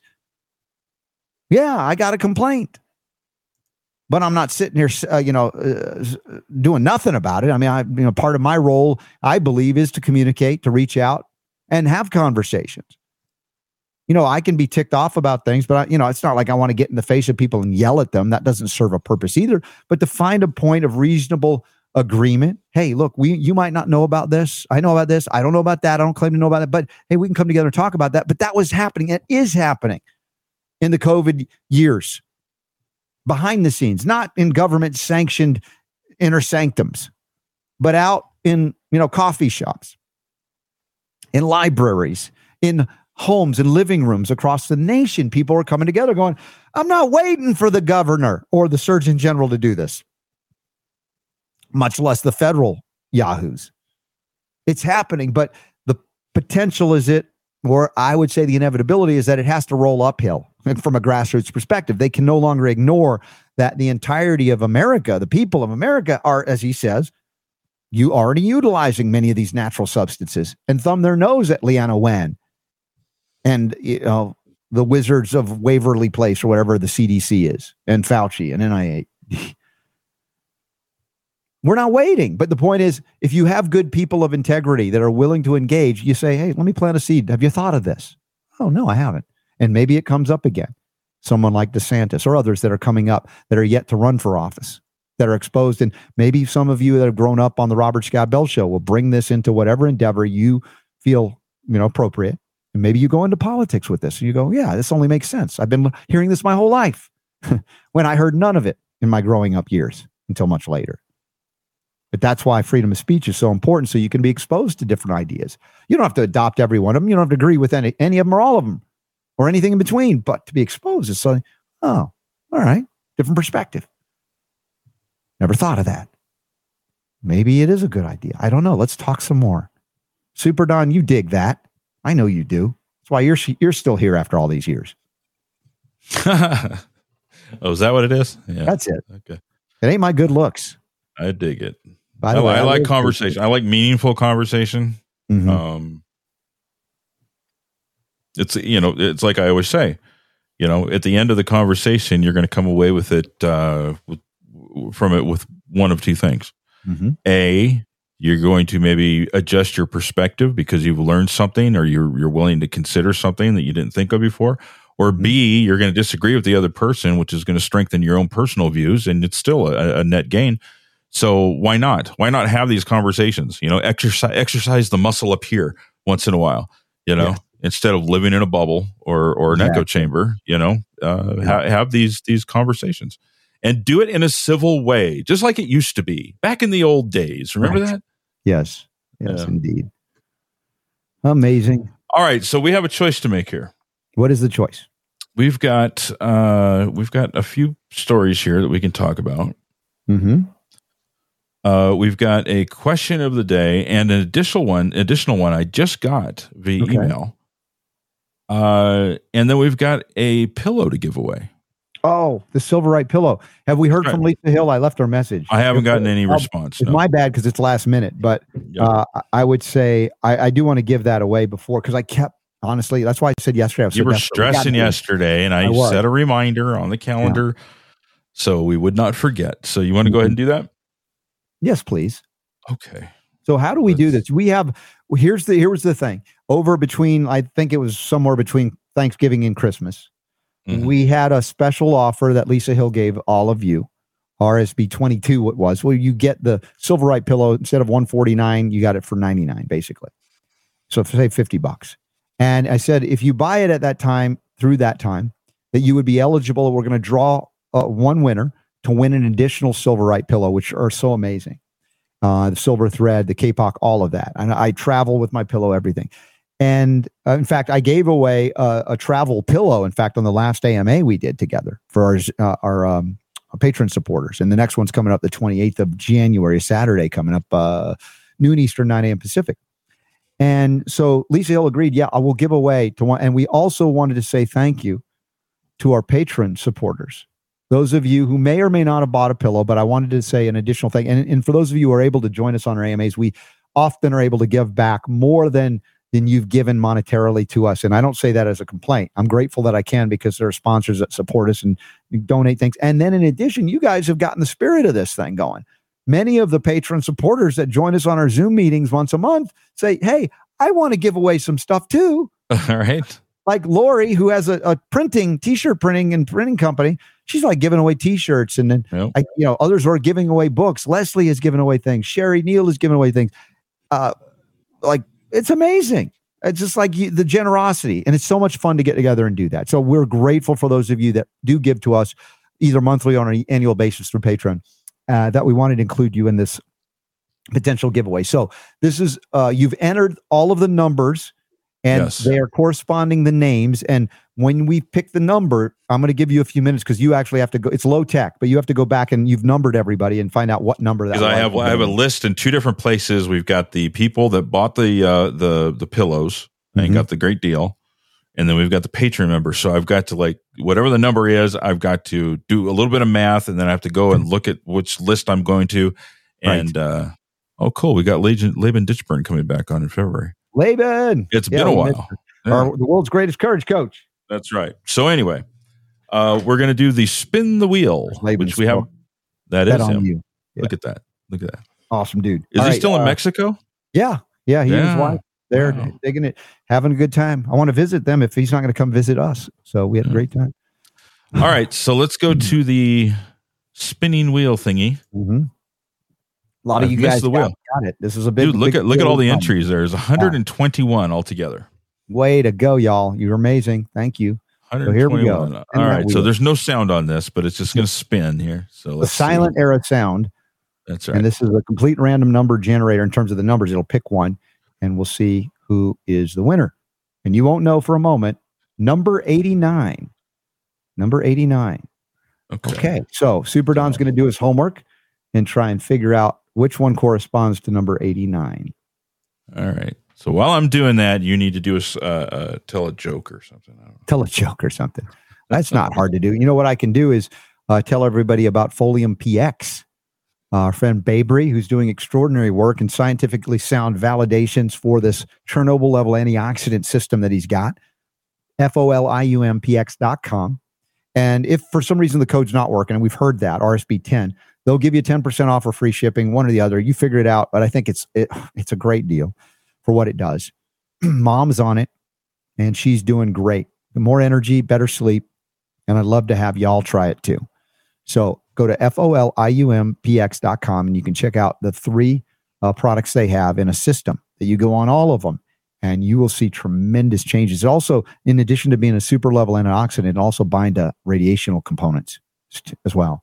So if you're exposed to things that you're like, ooh, man, there's lots going on here. If you're concerned about alterations to chromosomal integrity, that's radiation. Think Folium PX. FoliumPX.com. Thanks, Babry. And we'll get some. We got some new another guest coming on. Talk about it later. All right, what's going on, Super D? Did you figure out number 89? I did figure out number 89, and this will be coming from. It was. I just had it up. I just had to, 1, 2, 3, 4, 5, 6, 7, 8, 9, 10, 12. Yeah.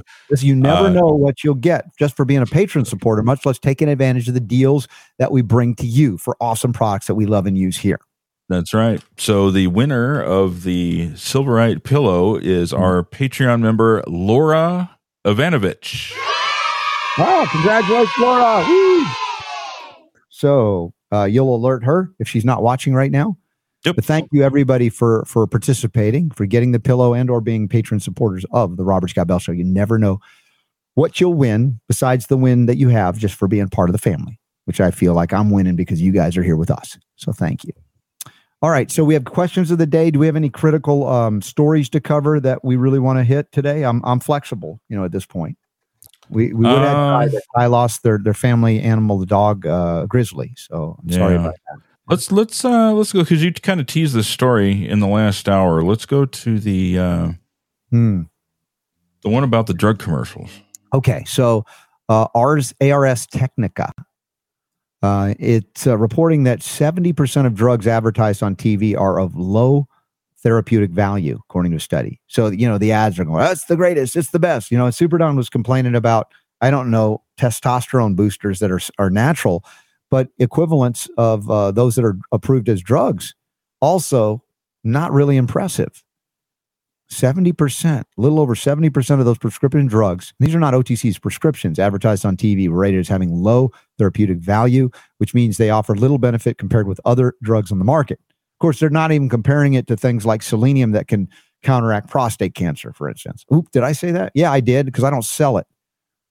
So what are you going to do? Freedom of speech. I'm sorry. We still have a little bit left anyway. So this appeared in the JAMA Open Network journal, and it aligns with longstanding skepticism that heavily promoted drugs have high therapeutic value. One explanation might be that the drugs with substantial therapeutic value are likely to be recognized and prescribed without advertising, so manufacturers have greater incentive to promote drugs of lesser value, said the authors, which included researchers at Harvard, Yale, and Dartmouth. A little bit Ivy League for you, huh? Drug advertising. I mean, we're U.S. and New Zealand. Why why do we have this drug advertisement blitz? Now, I'm not talking about things that are OTC that you can just get in the drugstore. You don't need a doctor or a go-between to get. We're talking about drug companies investing hundreds of millions, is it billions at this point in advertising? The media, the news media especially, loves this.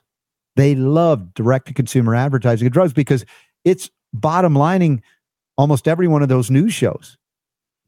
Check out the daytime television shows if you watch any of those things. All drug commercials all the time. Again, not typically things you can just get by yourself, but things you have to go ask your doctor if this is right for you. And they're the most expensive, newly patented drugs that they want you or your third-party payers, aka insurance schemes, to pay for if the doctors will only get on board prescribing it. This is where my voice is still a little on the edge. Still struggling, huh? Yeah, I get to that point and I get this little tickle. I'm like, I can tell it's like I'm pushing myself. I feel better. Again, I've gotten to the gym twice in a row. I'm feeling better, but I still know I'm not 100%. So we got to be careful. Everybody remember. I was watching a clip today of let me see what's on the screen right now. Oh, it's the article. Yeah, of Joe Rogan. He was doing an interview with a guy he has on regularly, and Joe threw out a statistic that he had seen. I can't verify this, but he said that he saw it, and that's that 75% of all of the commercials that are aired on TV are drug commercials. Yeah, 75%. And in some of the news programs, as I talked about, daytime TV stuff, it's close to 100%.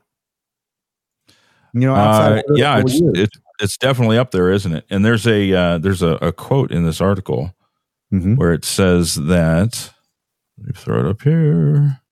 Too many buttons. It says,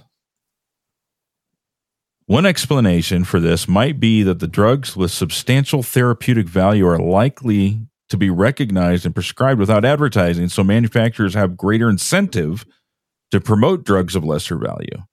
Yeah, I just read that, but that's okay. Oh, did you? Okay, I was working on the reference. Sorry, but yeah. Okay. So I mean, that makes a whole lot of sense, right? Yeah, absolutely. Hey, we got these drugs. You know, listen, the doctors may not prescribe them because really we don't have the data to prove that they're really any better than the drugs that are already out there. Yeah. So we're going to advertise them because then what? Then when the people that are sitting at home watching the commercials, and they see the people skipping around in the park with the butterflies and the kittens and the puppies and stuff like that, they're going to go to their doctor and say, "Hey, I want that drug. Yeah, I want that one I saw on TV." And this leads perfectly to the next article from Newsweek. Vaccine skeptics slam celebs for flagging COVID health risk. And the irony, we kind of touched on this a little bit yesterday, didn't we? Yeah, we did. And we're brought to you by Pfizer. You know, whether it be Michael Phelps or Pink or whoever, that is promoting this stuff. And they said vaccine skeptics. Isn't that interesting, rather than anti-vaxxers in Newsweek? I thought that was an interesting choice of words, because if you're not a vaccine skeptic at this point, you're not paying attention, and that's a nice thing to say about you if you're not, at the very least. Yeah. Well, and I think I still go back, and I haven't heard anybody talk about this yet, but I still go back to what my thought was on this. Fine. You want to say, okay, vaccine skeptics. Well, what about the cryptocurrency skeptics? You don't have to be a vaccine skeptic to feel like you got sold a bill of goods by a celebrity, right? Now, I mean, up until this FTX, this cryptocurrency thing happened, I really never kind of thought of, oh, well, there's a celebrity came on TV, and so because that product is something that I don't like, or I had a bad experience with it, I'm going to sue that celebrity now. It never really crossed my mind, because, it's like, whatever, a company, pays a celebrity to do advertising for them. Should that celebrity be held responsible for the product? Maybe in the court of public opinion, sure. Legally, I don't know. It just never crossed my mind. But at this point, I'm going, well, if they're going to sue Matt Damon because he said you should get this cryptocurrency, why could we not sue a celebrity for saying you need to get vaccinated? Because, I mean, we're finding out now. Yeah. There's a problem, right?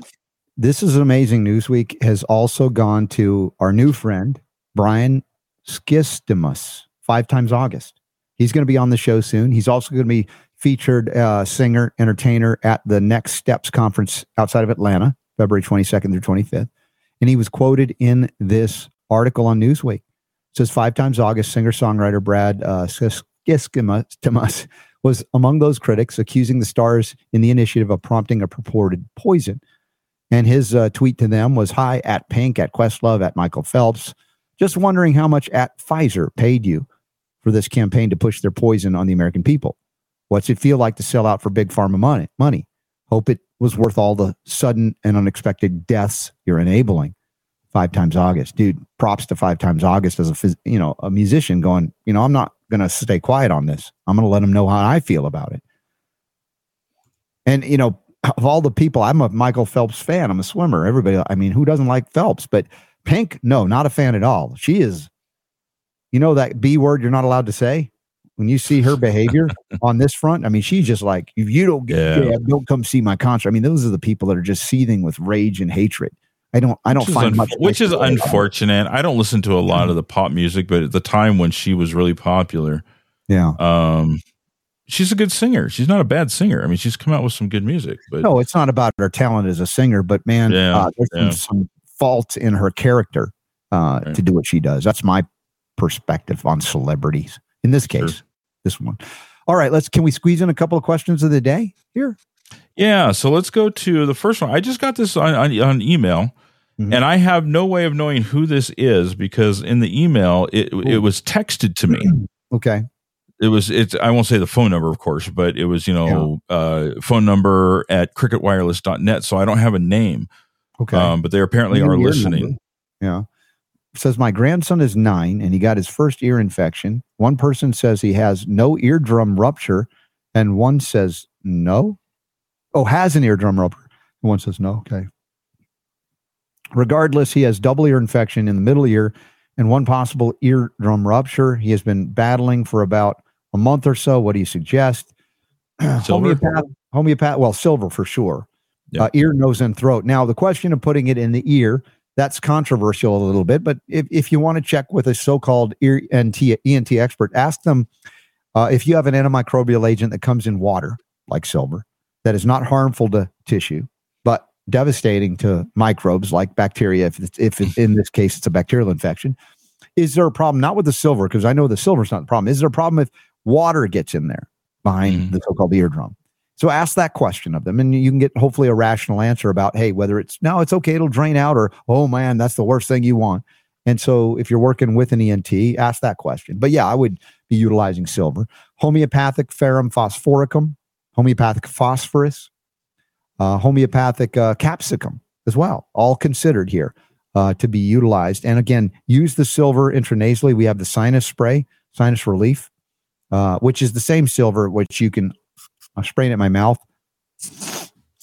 spraying it in my sinuses. By the way, the last couple of days, I did have a little bit of stinging sensation, which tells me there was some bacterial infection going on as well in the midst of my running myself down. So, hitting it hard, hitting it again, but the homeopathics are often missing. Now, can you dry it out safely without using a hairdryer? Yeah. How about Harmony Cone ear candles? That's not going to reach in and damage the eardrum at all. And they've got a safe way of doing it. Check out harmonycone.com.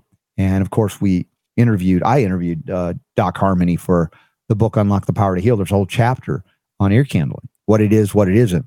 But it can also dry out the ear canal and help retard infection, if you will, remove infection a little bit. So that would be another. You said the R word. Ooh. You can't use it for that even, really?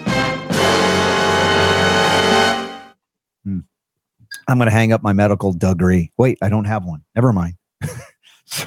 All right. Let's go to another question of the day. I think you said there was another one. All right. Go full screen so I can see that one. This one's from Melissa, I think. I think that's what I'm reading. Yeah. Hi, RSB and Super D. What do you recommend for pain relief for a teething baby? My little niece is teething and her parents have some hesitations after seeing the Highlands tablets were voluntarily recalled, which is the stupidest thing ever. But I think it's best to avoid over-the-counter pain relievers. What do you recommend? Thanks, RSB. Autumn is teething right now. Really? I can relate to this. What about the spring? Is the spring teething too? Oh, wait, your granddaughter, Autumn. Never mind. I'm sorry. Yes, teething is chamomilla, homeopathic chamomilla. And, the teething tablets that were out there forever by Highlands that have been there for 100 plus years and never went away until the FDA went, oh, we got to stop this. People are buying this stuff. And they said, oh my gosh, the stuff's in it could be dangerous. But it was in a homeopathic form, so it wasn't. So it was belladonna, wasn't it? It was homeopathic belladonna, yeah. And they're like, oh, it's going to give everybody, it's going to kill. Nobody was harmed or killed. It was homeopathic, but people don't know the difference, so they just freak out. And then they look at the press reports, the history from the FDA, and go, oh, well, they were voluntarily pulled. I don't think I want to use them. So Highland's not the only game in town when it comes to teething tablets or just teething liquids. Homeopathics, check out all the homeopathic laboratories out there, and you'll find teething remedies, whether they be single ingredient or complex combinations. And that's what I would do immediately and safely, Melissa. And don't be afraid of the history of FDA and teething tablets. That helpful? Hopefully. Got through a couple of easy questions of the day, I think. Mm-hmm. All right, looking through. What else did we miss? We covered a lot today. Yeah. There's just one more article there, and this is going on in Los Angeles. Okay. Apparently, they haven't gotten the memo down there that the triple demic didn't happen. Yeah. Apparently. Okay. But Los Angeles Unified School District parents are pleading for the mask mandate to come back. It's like, I'm not and into it's anxiety over the triple demic. That's the reasoning behind it. I really oppose licensure, but at the risk of becoming a hypocrite, I might make one exception. These parents should have to get a license before they get children. They have children. These LAUSD school children are being raised by parents who are, I won't use the alliteration, wussies. Wussies, okay. Or otherwise, hide your kids' ears because of what I want to say. I thought you were going to say retards. No, I didn't say. Oh, you said it now. Oh, no. Yeah, thank you. Turnabout is fair play, I think, in this show. They are so freaked out about germs. See, these are the people that ensure that if you live in a liberal, tarded city, does that count? No, you missed the R. Good. All right. So if you live in those cities, that you're going to be guaranteed to have a government that reflects these outspoken, loudmouth pussy willows that are afraid of their own microbiological shadow. Masks. Where's the evidence that they would do anything other than harm the children that wear them? Well, these parents here, and the first example that they give in the article is this parent, Allison, who has or a parent, Lourdes, whose daughter Allison has Down syndrome, which makes her more vulnerable to illness. So restrict her breathing. Makes no sense.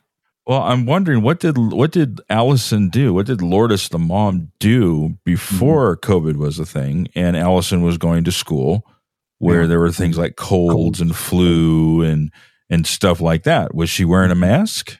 Yeah. Were the rest of the kids required to wear a mask? Probably not. Now that COVID has become not really a thing anymore, especially in children. What is happening here? What we've got, I think, is residual freak out from COVID-19. Look what it says here. Lopez's concerns typify the voices of many LA parents who are navigating. Okay. Then it said Lopez and a group of Latino parents recently met on Zoom to air their concern. Now, I'm not throwing all Latinos under the bus in this case, but it's a sad disappointment that any group of people has bought into the lies and fear mongering that they would want to mask their children. And just sad for any group, but it's a group of individuals. And I think if we could speak to them, if we could reach them with a message of empowerment and immune strengthening, yes, even children who are vulnerable can be helped by the things we do here on the Robert Scott Bell Show. There are great immune support supplements that we use and have access to, even the minerals. My question would be that, they focus here on this was a group of Latino parents. Now, is that just because in this particular district that the majority of people are Latino, or is this something that they're turning into a potentially discrimination type of thing? I don't know, but it's going to be embarrassment for that community if they all embrace fear over wisdom and creation and natural immunity and the many ways to support it. I mean, I say go back to the medicine of your ancestors. Whether you came from Mexico or Central or South America, there's a long thousands of years of history of using botanical substances for prevention and reversing of diseases that include infectious disease. And are you going to turn your kids over to the pharmaceutical pseudoscientists that destroyed the immune system of millions of people around the world with their experiments and drugs? I don't think they're thinking clearly in this case. And I don't care if they were Latino, Native American, Jewish, Christian, Muslim, name the group or subgroup. If you're buying into the lies and deceptions, there's a vulnerability there rooted in ignorance. And of course, often the arrogance of those who like them to remain ignorant and in fear. So there's a lot yet to learn. There's plenty. And this is why I say, as much as I've said a lot over the years, I don't run out of saying stuff. And I don't run out of people that need to hear it. And including the messages that I speak out for my own sake, if no one was listening, help me to reinforce what I've learned over the years, to not live in fear, because fear is immunosuppressive as well. Maybe one of the most powerful immunosuppressants there is, in addition to all the other things. One of the things that we're using for the immune system at home now is from Nutritional Frontiers, the Enter DMG, Advanced Immune Support, for a lot of reasons. But, one of the things that's destroying the immune system is damage to our gut, the seat of the immune system.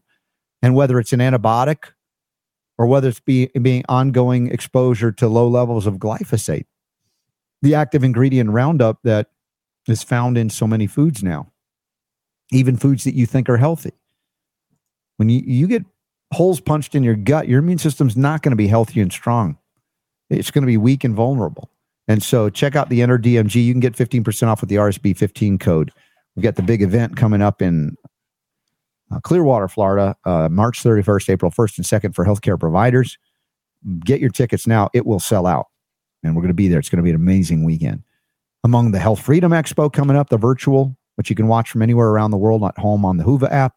That's the 18th and 19th of February. And did I send you, I think I forwarded you, Super Don, information. We can send out an email blast on the Next Steps info conference. I think Tia the press kit. Yeah, I got it. Yeah. So we can send out an email blast too to let everybody know about accessing that. Love to see you in Atlanta or Beaufort, Georgia, Lake Lanier Islands, 22nd through 25th of February. Mm-hmm. A fun time together there too. All right. What else we got here as we're wrapping up, and we'll head into the disco round. The disco round? Just seeing if you're paying attention. Bonus round. You need to come up with some disco music for the disco round? Why not? Yeah. Dawn glyphosate is in oats too. Yes, oats, legumes, lentils, a lot of things you think are really good and healthy, a lot of different whole grains. If it's not certified organic, it's likely soaked in glyphosate, punching holes in your gut, destroying your immune system, making your kids vulnerable. So to the Latin mom and the Latin community at the LAUSA, what are you feeding your kids? I'm just asking, because the vulnerability that is being created by what you're feeding them, in addition to the drugs that they may have been on antibiotics prior to this. And you're worried about masks, mandatory masks. How about the immune system that you're destroying from within? And again, rooted maybe in ignorance, right? So I'm not yelling at you. But the question is, when you learn of this, will you do better? Or will you turn to the school district and say, just mask everybody because I can't be bothered to feed my kid cleaner foods? I'm just putting it out there. I know it can be insensitive to some, but sometimes we have to face some hard truths, because there ain't no government savior going to rescue us from the things that government does. And that includes government-sanctioned modern medical monopolies. Thank you to Dr. Joseph Ladapo. I said it right. Surgeon General of Florida, for being on board today. Again, our sympathies and condolences go to the family of the Ty and Charlie Bollinger and the kids that they lost their little pet grizzly Wasn't a grizzly. It was I believe it was a dog, but named Grizzly. And that's a sad thing when you lose a family member, a pet, just like a family member. So we send love and prayers to them. And we'll look forward to seeing y'all tomorrow as I'm heading out toward Nashville for the big Reawaken America tour with Clay Clark. And a lot of interviews. We'll have a lot of silver and copper to pour for everybody, maybe some Cardio Miracle as well. And look forward to seeing you there. And then other events coming up after that. Check it out. Upcoming events tab at robertscottbell.com. Please sign up for the email, which includes newsletters occasionally. Super Don's so busy. Just text my name, initials, RSB to 22828, and you'll get prompted. And with that, we're going to take a quick pause and be back for the bonus round. What do you got? Bring it, and we'll bring it back because the power to heal is yours.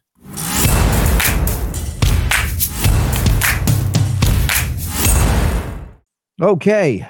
I just noticed Leslie. Oh, you found some disco? I'm waiting for the disco part. It's DJ time. There you go. Is this disco or house music? No, this is disco. Is it? Okay. Have you, were you into disco back in the day? Look, that was 1979, 78, 79. I was, 12 or 13 years old? Yeah. So as much as you could. You were old enough. You were old enough for that. We were jamming to Donna Summer. Absolutely. Yeah. Bee Gees stuff. When Saturday Night Fever came out, did you think that was a cool movie? Definitely. It was a little over our age group, but yeah. Yeah. It was an interesting time.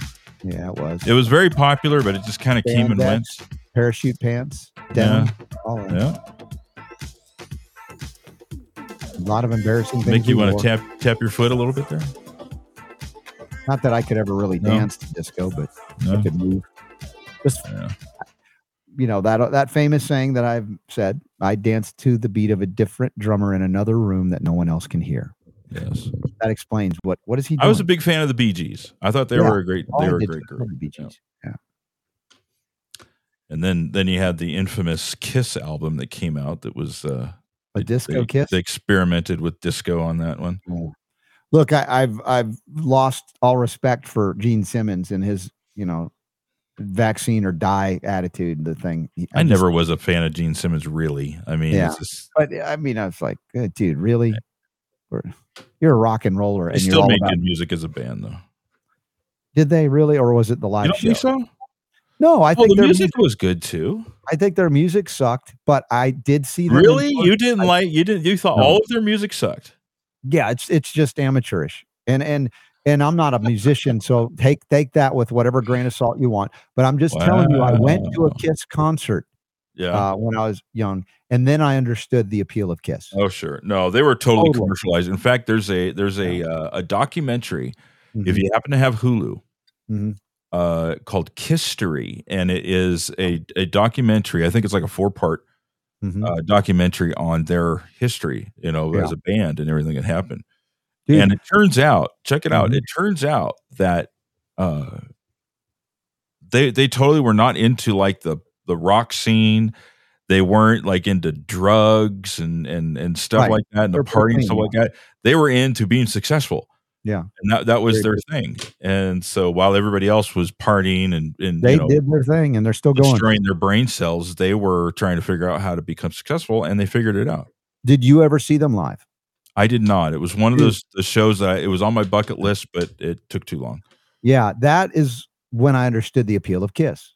Yeah. And as a live band, they were off now, the I charts. do like their music too. Not all of it. And I understand what you're saying about the amateurish thing, because on some of their songs, it sounds like a garage band. The lyrics, it's just not impressed. Some of it is pretty good, though, and it's catchy and it's fun. You listen to the lyrics of Neil Peart from Rush? No, like, okay. Shut up. Come on. Why you got to compare them to Rush? Nobody's comparing them to anybody. Just stand alone. I mean, come on. Detroit Rock City, great song. All right. No? I'm just trying to make people mad, I guess. I don't know. Holy man. Gene's from a socialist country. Yeah. Mozart, it's just not. See, Gene Simmons is from Israel. And this is where, Paul Stanley's Jewish too. Yeah, but I don't think it was from Israel. Yeah. But the point of GJK from socialist country, yeah, I mean there's socialist aspects of Israel, the kibbutz. Also, I think they have a socialized medical system, but it's very capitalistic too, very business oriented, and they do a lot there. But just the great disappointment of a Gene Simmons or anybody who would either be from Israel and how they have adopted the mandates, if you will. That to me, and I talk more about that in tomorrow's interview with Chava. Let me see. You gotta work on your Hebrew there, Super Don. So I do. I get to practice my Hebrew a little bit. Chava Dagan tomorrow on the second hour of the Robert Scott Bell Show. Jonathan E. Mord, first hour. Paul Stanley's real name is Stanley Burt Eisen. Mm-hmm. Doesn't quite sound the same, right? Now get this. Gene Simmons' actual name.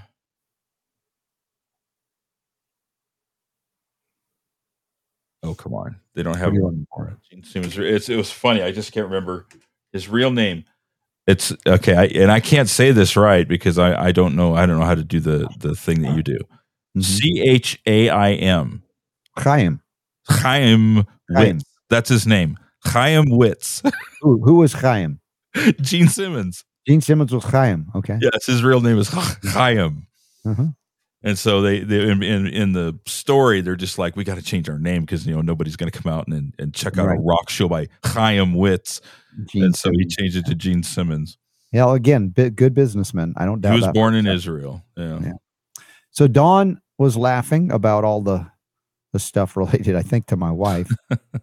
Stay-at-home mom, of course. Leslie took my wife's side. She's like, yeah, I'm not made for that technology either. And I'm not, honestly, it's not a critique. And I try to smile lovingly because it's really frustrating for her. If anybody of you that this or know someone's like that, it's like something about the way their brains are wired doesn't correspond to the ease with which some generations, just like it's a natural extension. I've adapted to it. I'm decent at being able to interface with it. But my wife and many others like her, like, I can't make this work. I sort of get it, but there's nothing that sticks. It just always comes back. And comedians can make great jokes about it as such. But I was just making some fun at her expense because she's not going to get on the microphone and yell at me. Maybe at you already got your muffins. And I got my muffins yesterday. And today I had one. You're in the clear, at least for a little while. We'll see what happens after the show. Could be in trouble. But then again, I'm heading out of town for like 2 or 3 days. So good timing on that. Yeah. Maybe it'll blow over by the time you get back. Leslie says Nancy is an incredible woman. Yes, she is. Oh my gosh. All right. So good show today. I think so. It was cool getting Joe Ladapo on. Yeah, it was. Oh, Mom's in the audience. She's giving us a Hebrew lesson. Chaim. You know Chaim. Mm-hmm. Super Don, you know Chaim. You know what it means. Life. Chaim. Right. Yeah, because I saw it. I read it. Well, have you heard L'chaim? L'chaim. Yes. Right. To life. Oh, is that what that means? Yeah. To life. To life. L'chaim. L'chaim. L'chaim. All right. Right. You've heard that. So I have heard that. Yes. Yeah. Of course, whenever I'm trying to do the Jewish thing, I always say Mazel Tov. So there you go. But you're right. L'chaim. I've heard of that before. Mm-hmm. So yes, Gene Simmons means life. To some people. I'm disappointed in him that he has lived the life, I guess, hasn't he? Yeah. All right. So tomorrow we've got Chava or Chava Dagan. Chava Dagan, and she's doing organic agriculture in the middle of the Negev desert, where my mom walked in high heels, the first woman ever, probably in history, to walk in the Negev desert in high heels. It's part of her book. This is, where is it? The Life of Many Colors, From Israel to America, Life of Many Colors. That's the birthday gift you give to mom every year. You buy that book online. Check it out. You got even, I think, an ebook version of it too. I'm not sure. Not mistaken. Okay. And what else? Let's go. You guys got anything else, or are we going to go? Glyphosate is in notes too, Dawn. Yes. Got quiet in one of the chat rooms there. Yeah, it's been a quiet day in the chat rooms. Okay. Mm-hmm. Stephen. When I clear my throat, I say, Chaim. Excuse me. Mom says a toast to life, of course. Yes. There you go. Mm-hmm. Okay. Right. So Friday, we don't know what's happening, although I'll be live from Friday is going to be the wild card show. The wild card show of the week, because we'll be in Nashville. Yep, and I pray that we'll be able to pull it off. We'll have the news of the day to fall back on, but I am going to assume that you're going to have at least a couple of guests, probably. Super D, what is the thing that I can add to this, like a wafer? You can say, you can take this board, the Rodecaster Pro, and record things directly into it. Because what if I have to do that? There's a memory card that you would buy, and I'll find it for you and send you that info, because I might have to. It's one of those, you know, like those kind of rectangular ones, you know, that you get to slide into the slot. Yeah, I think I know, but I want to be sure. And then if we can figure out if I have to use that as a last resort to record, because I don't want to lose the interviews that I get at this I'll event. tell you what. Here's what we'll do. I'll run over to the store today and pick one of those up. They're not that expensive. You can pick up like a 64 gigabyte. Why will you pick one of those up? It's not so that I can actually do it as well. So that when I'm trying to explain it to you, I know what I'm talking about. Really? So I'll figure out how to do the recording in the unit, because it'd be good to have anyway. You do that for me, Super D? Oh, I don't have any awe music. We need some awe music, right? That's your AI poetry. Super Don, will go to the store for you, my brother. I will get a memory card so I can show you the way. You're gonna make me cry. Stop it. Yeah, you know what? I wouldn't mind having it just so that I can use it if I need to. I don't really, because I can record right into the computer. Yeah. But I'll just do it just to have it on hand. Mm-hmm. Otherwise, it'll just be like, here's an instructional video. Figure it out. What would you prefer? If you feel like you can use it one day, then go ahead and get it. But yeah. They're not, I said, they're not that expensive. They're, you know, they're pretty cheap. So yeah, I'd like. I mean, I'll just get a small one and just to have. Did we figure out with the headset microphones if they actually do we get bad sound last time, or we did okay? I think you had the wrong setting. I had the wrong setting. That's right. You didn't have it set on the right on the headset. We might have to test that too when we get there. Yeah. Well, rule of thumb is get a hold of me before you record. I'm bad about that. Just do it. I just don't do it. Get a hold of you. Although I do now have access to a really cool tool that I showed you the other day, where I could take. So you could take my bad audio and make it work. Maybe. I mean, I don't know 100%. Some audio maybe is too far gone, but yeah, no, I'm not talking about the extreme, but you know, generally if it's not up to the, it's a little bit off. There's this really cool, and I don't want to spark another debate, but it's AI technology. Gotcha. That can take, if you're and the example that it used, in fact, you know what I think I even have for anybody who cares. I think I have. Oh no, I just wrote over it. Anyway, if you like recorded some audio and you happen to be in a room that had no carpet or anything like that, and it was kind of echoey, and the microphone was not really all that great. It was impressive. You showed me what it could do. I can run it through this processor that uses AI, and it will make it sound like our audio, like you're speaking through like a studio microphone with processing. It's amazing what it can do. So in the event that happens again, I might be able to save it this time. Excellent. Yeah. So anyway, I know that's super exciting for people to listen to. But. It is thrilling. Yes. All right. Well, that's all I've got. So you're going to go rest a little bit more as much as you can, get packed up. And yeah, I've got to make some calls, but honestly, I feel better today than I have. I had some false starts in terms of, I thought I was completely over it and I a little fall back. I pushed myself too hard, but I did go to work out again this morning and it felt good. I need the movement. I do better with that. But not to the extreme where I'm like wiping my stores out, because that's not a good plan when you're not, you need some energy to recover. But overall, I'm going to rest a little bit more, because tomorrow we're going to head out to Nashville and hope to see y'all there. What's the name? I can't remember the restaurant in Franklin that we want to go to. The health food store / restaurant. It's organic, all kinds of good stuff there. So we'll definitely hit that.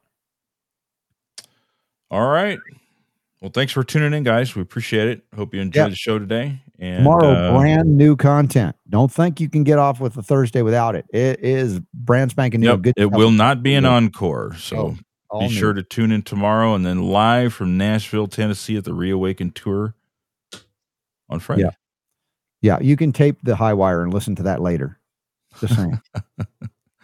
We need to have a discussion with Dell. Yeah, Dell. Right. Love you, Dell. So, all right, guys. Thank you for being here. See some of you tomorrow in Tennessee, and some of you on the air because we got a great show lined up. And thanks to Dr. Joseph Ladapo. Thank you. Good job. Good job. All right, we'll talk to you guys later.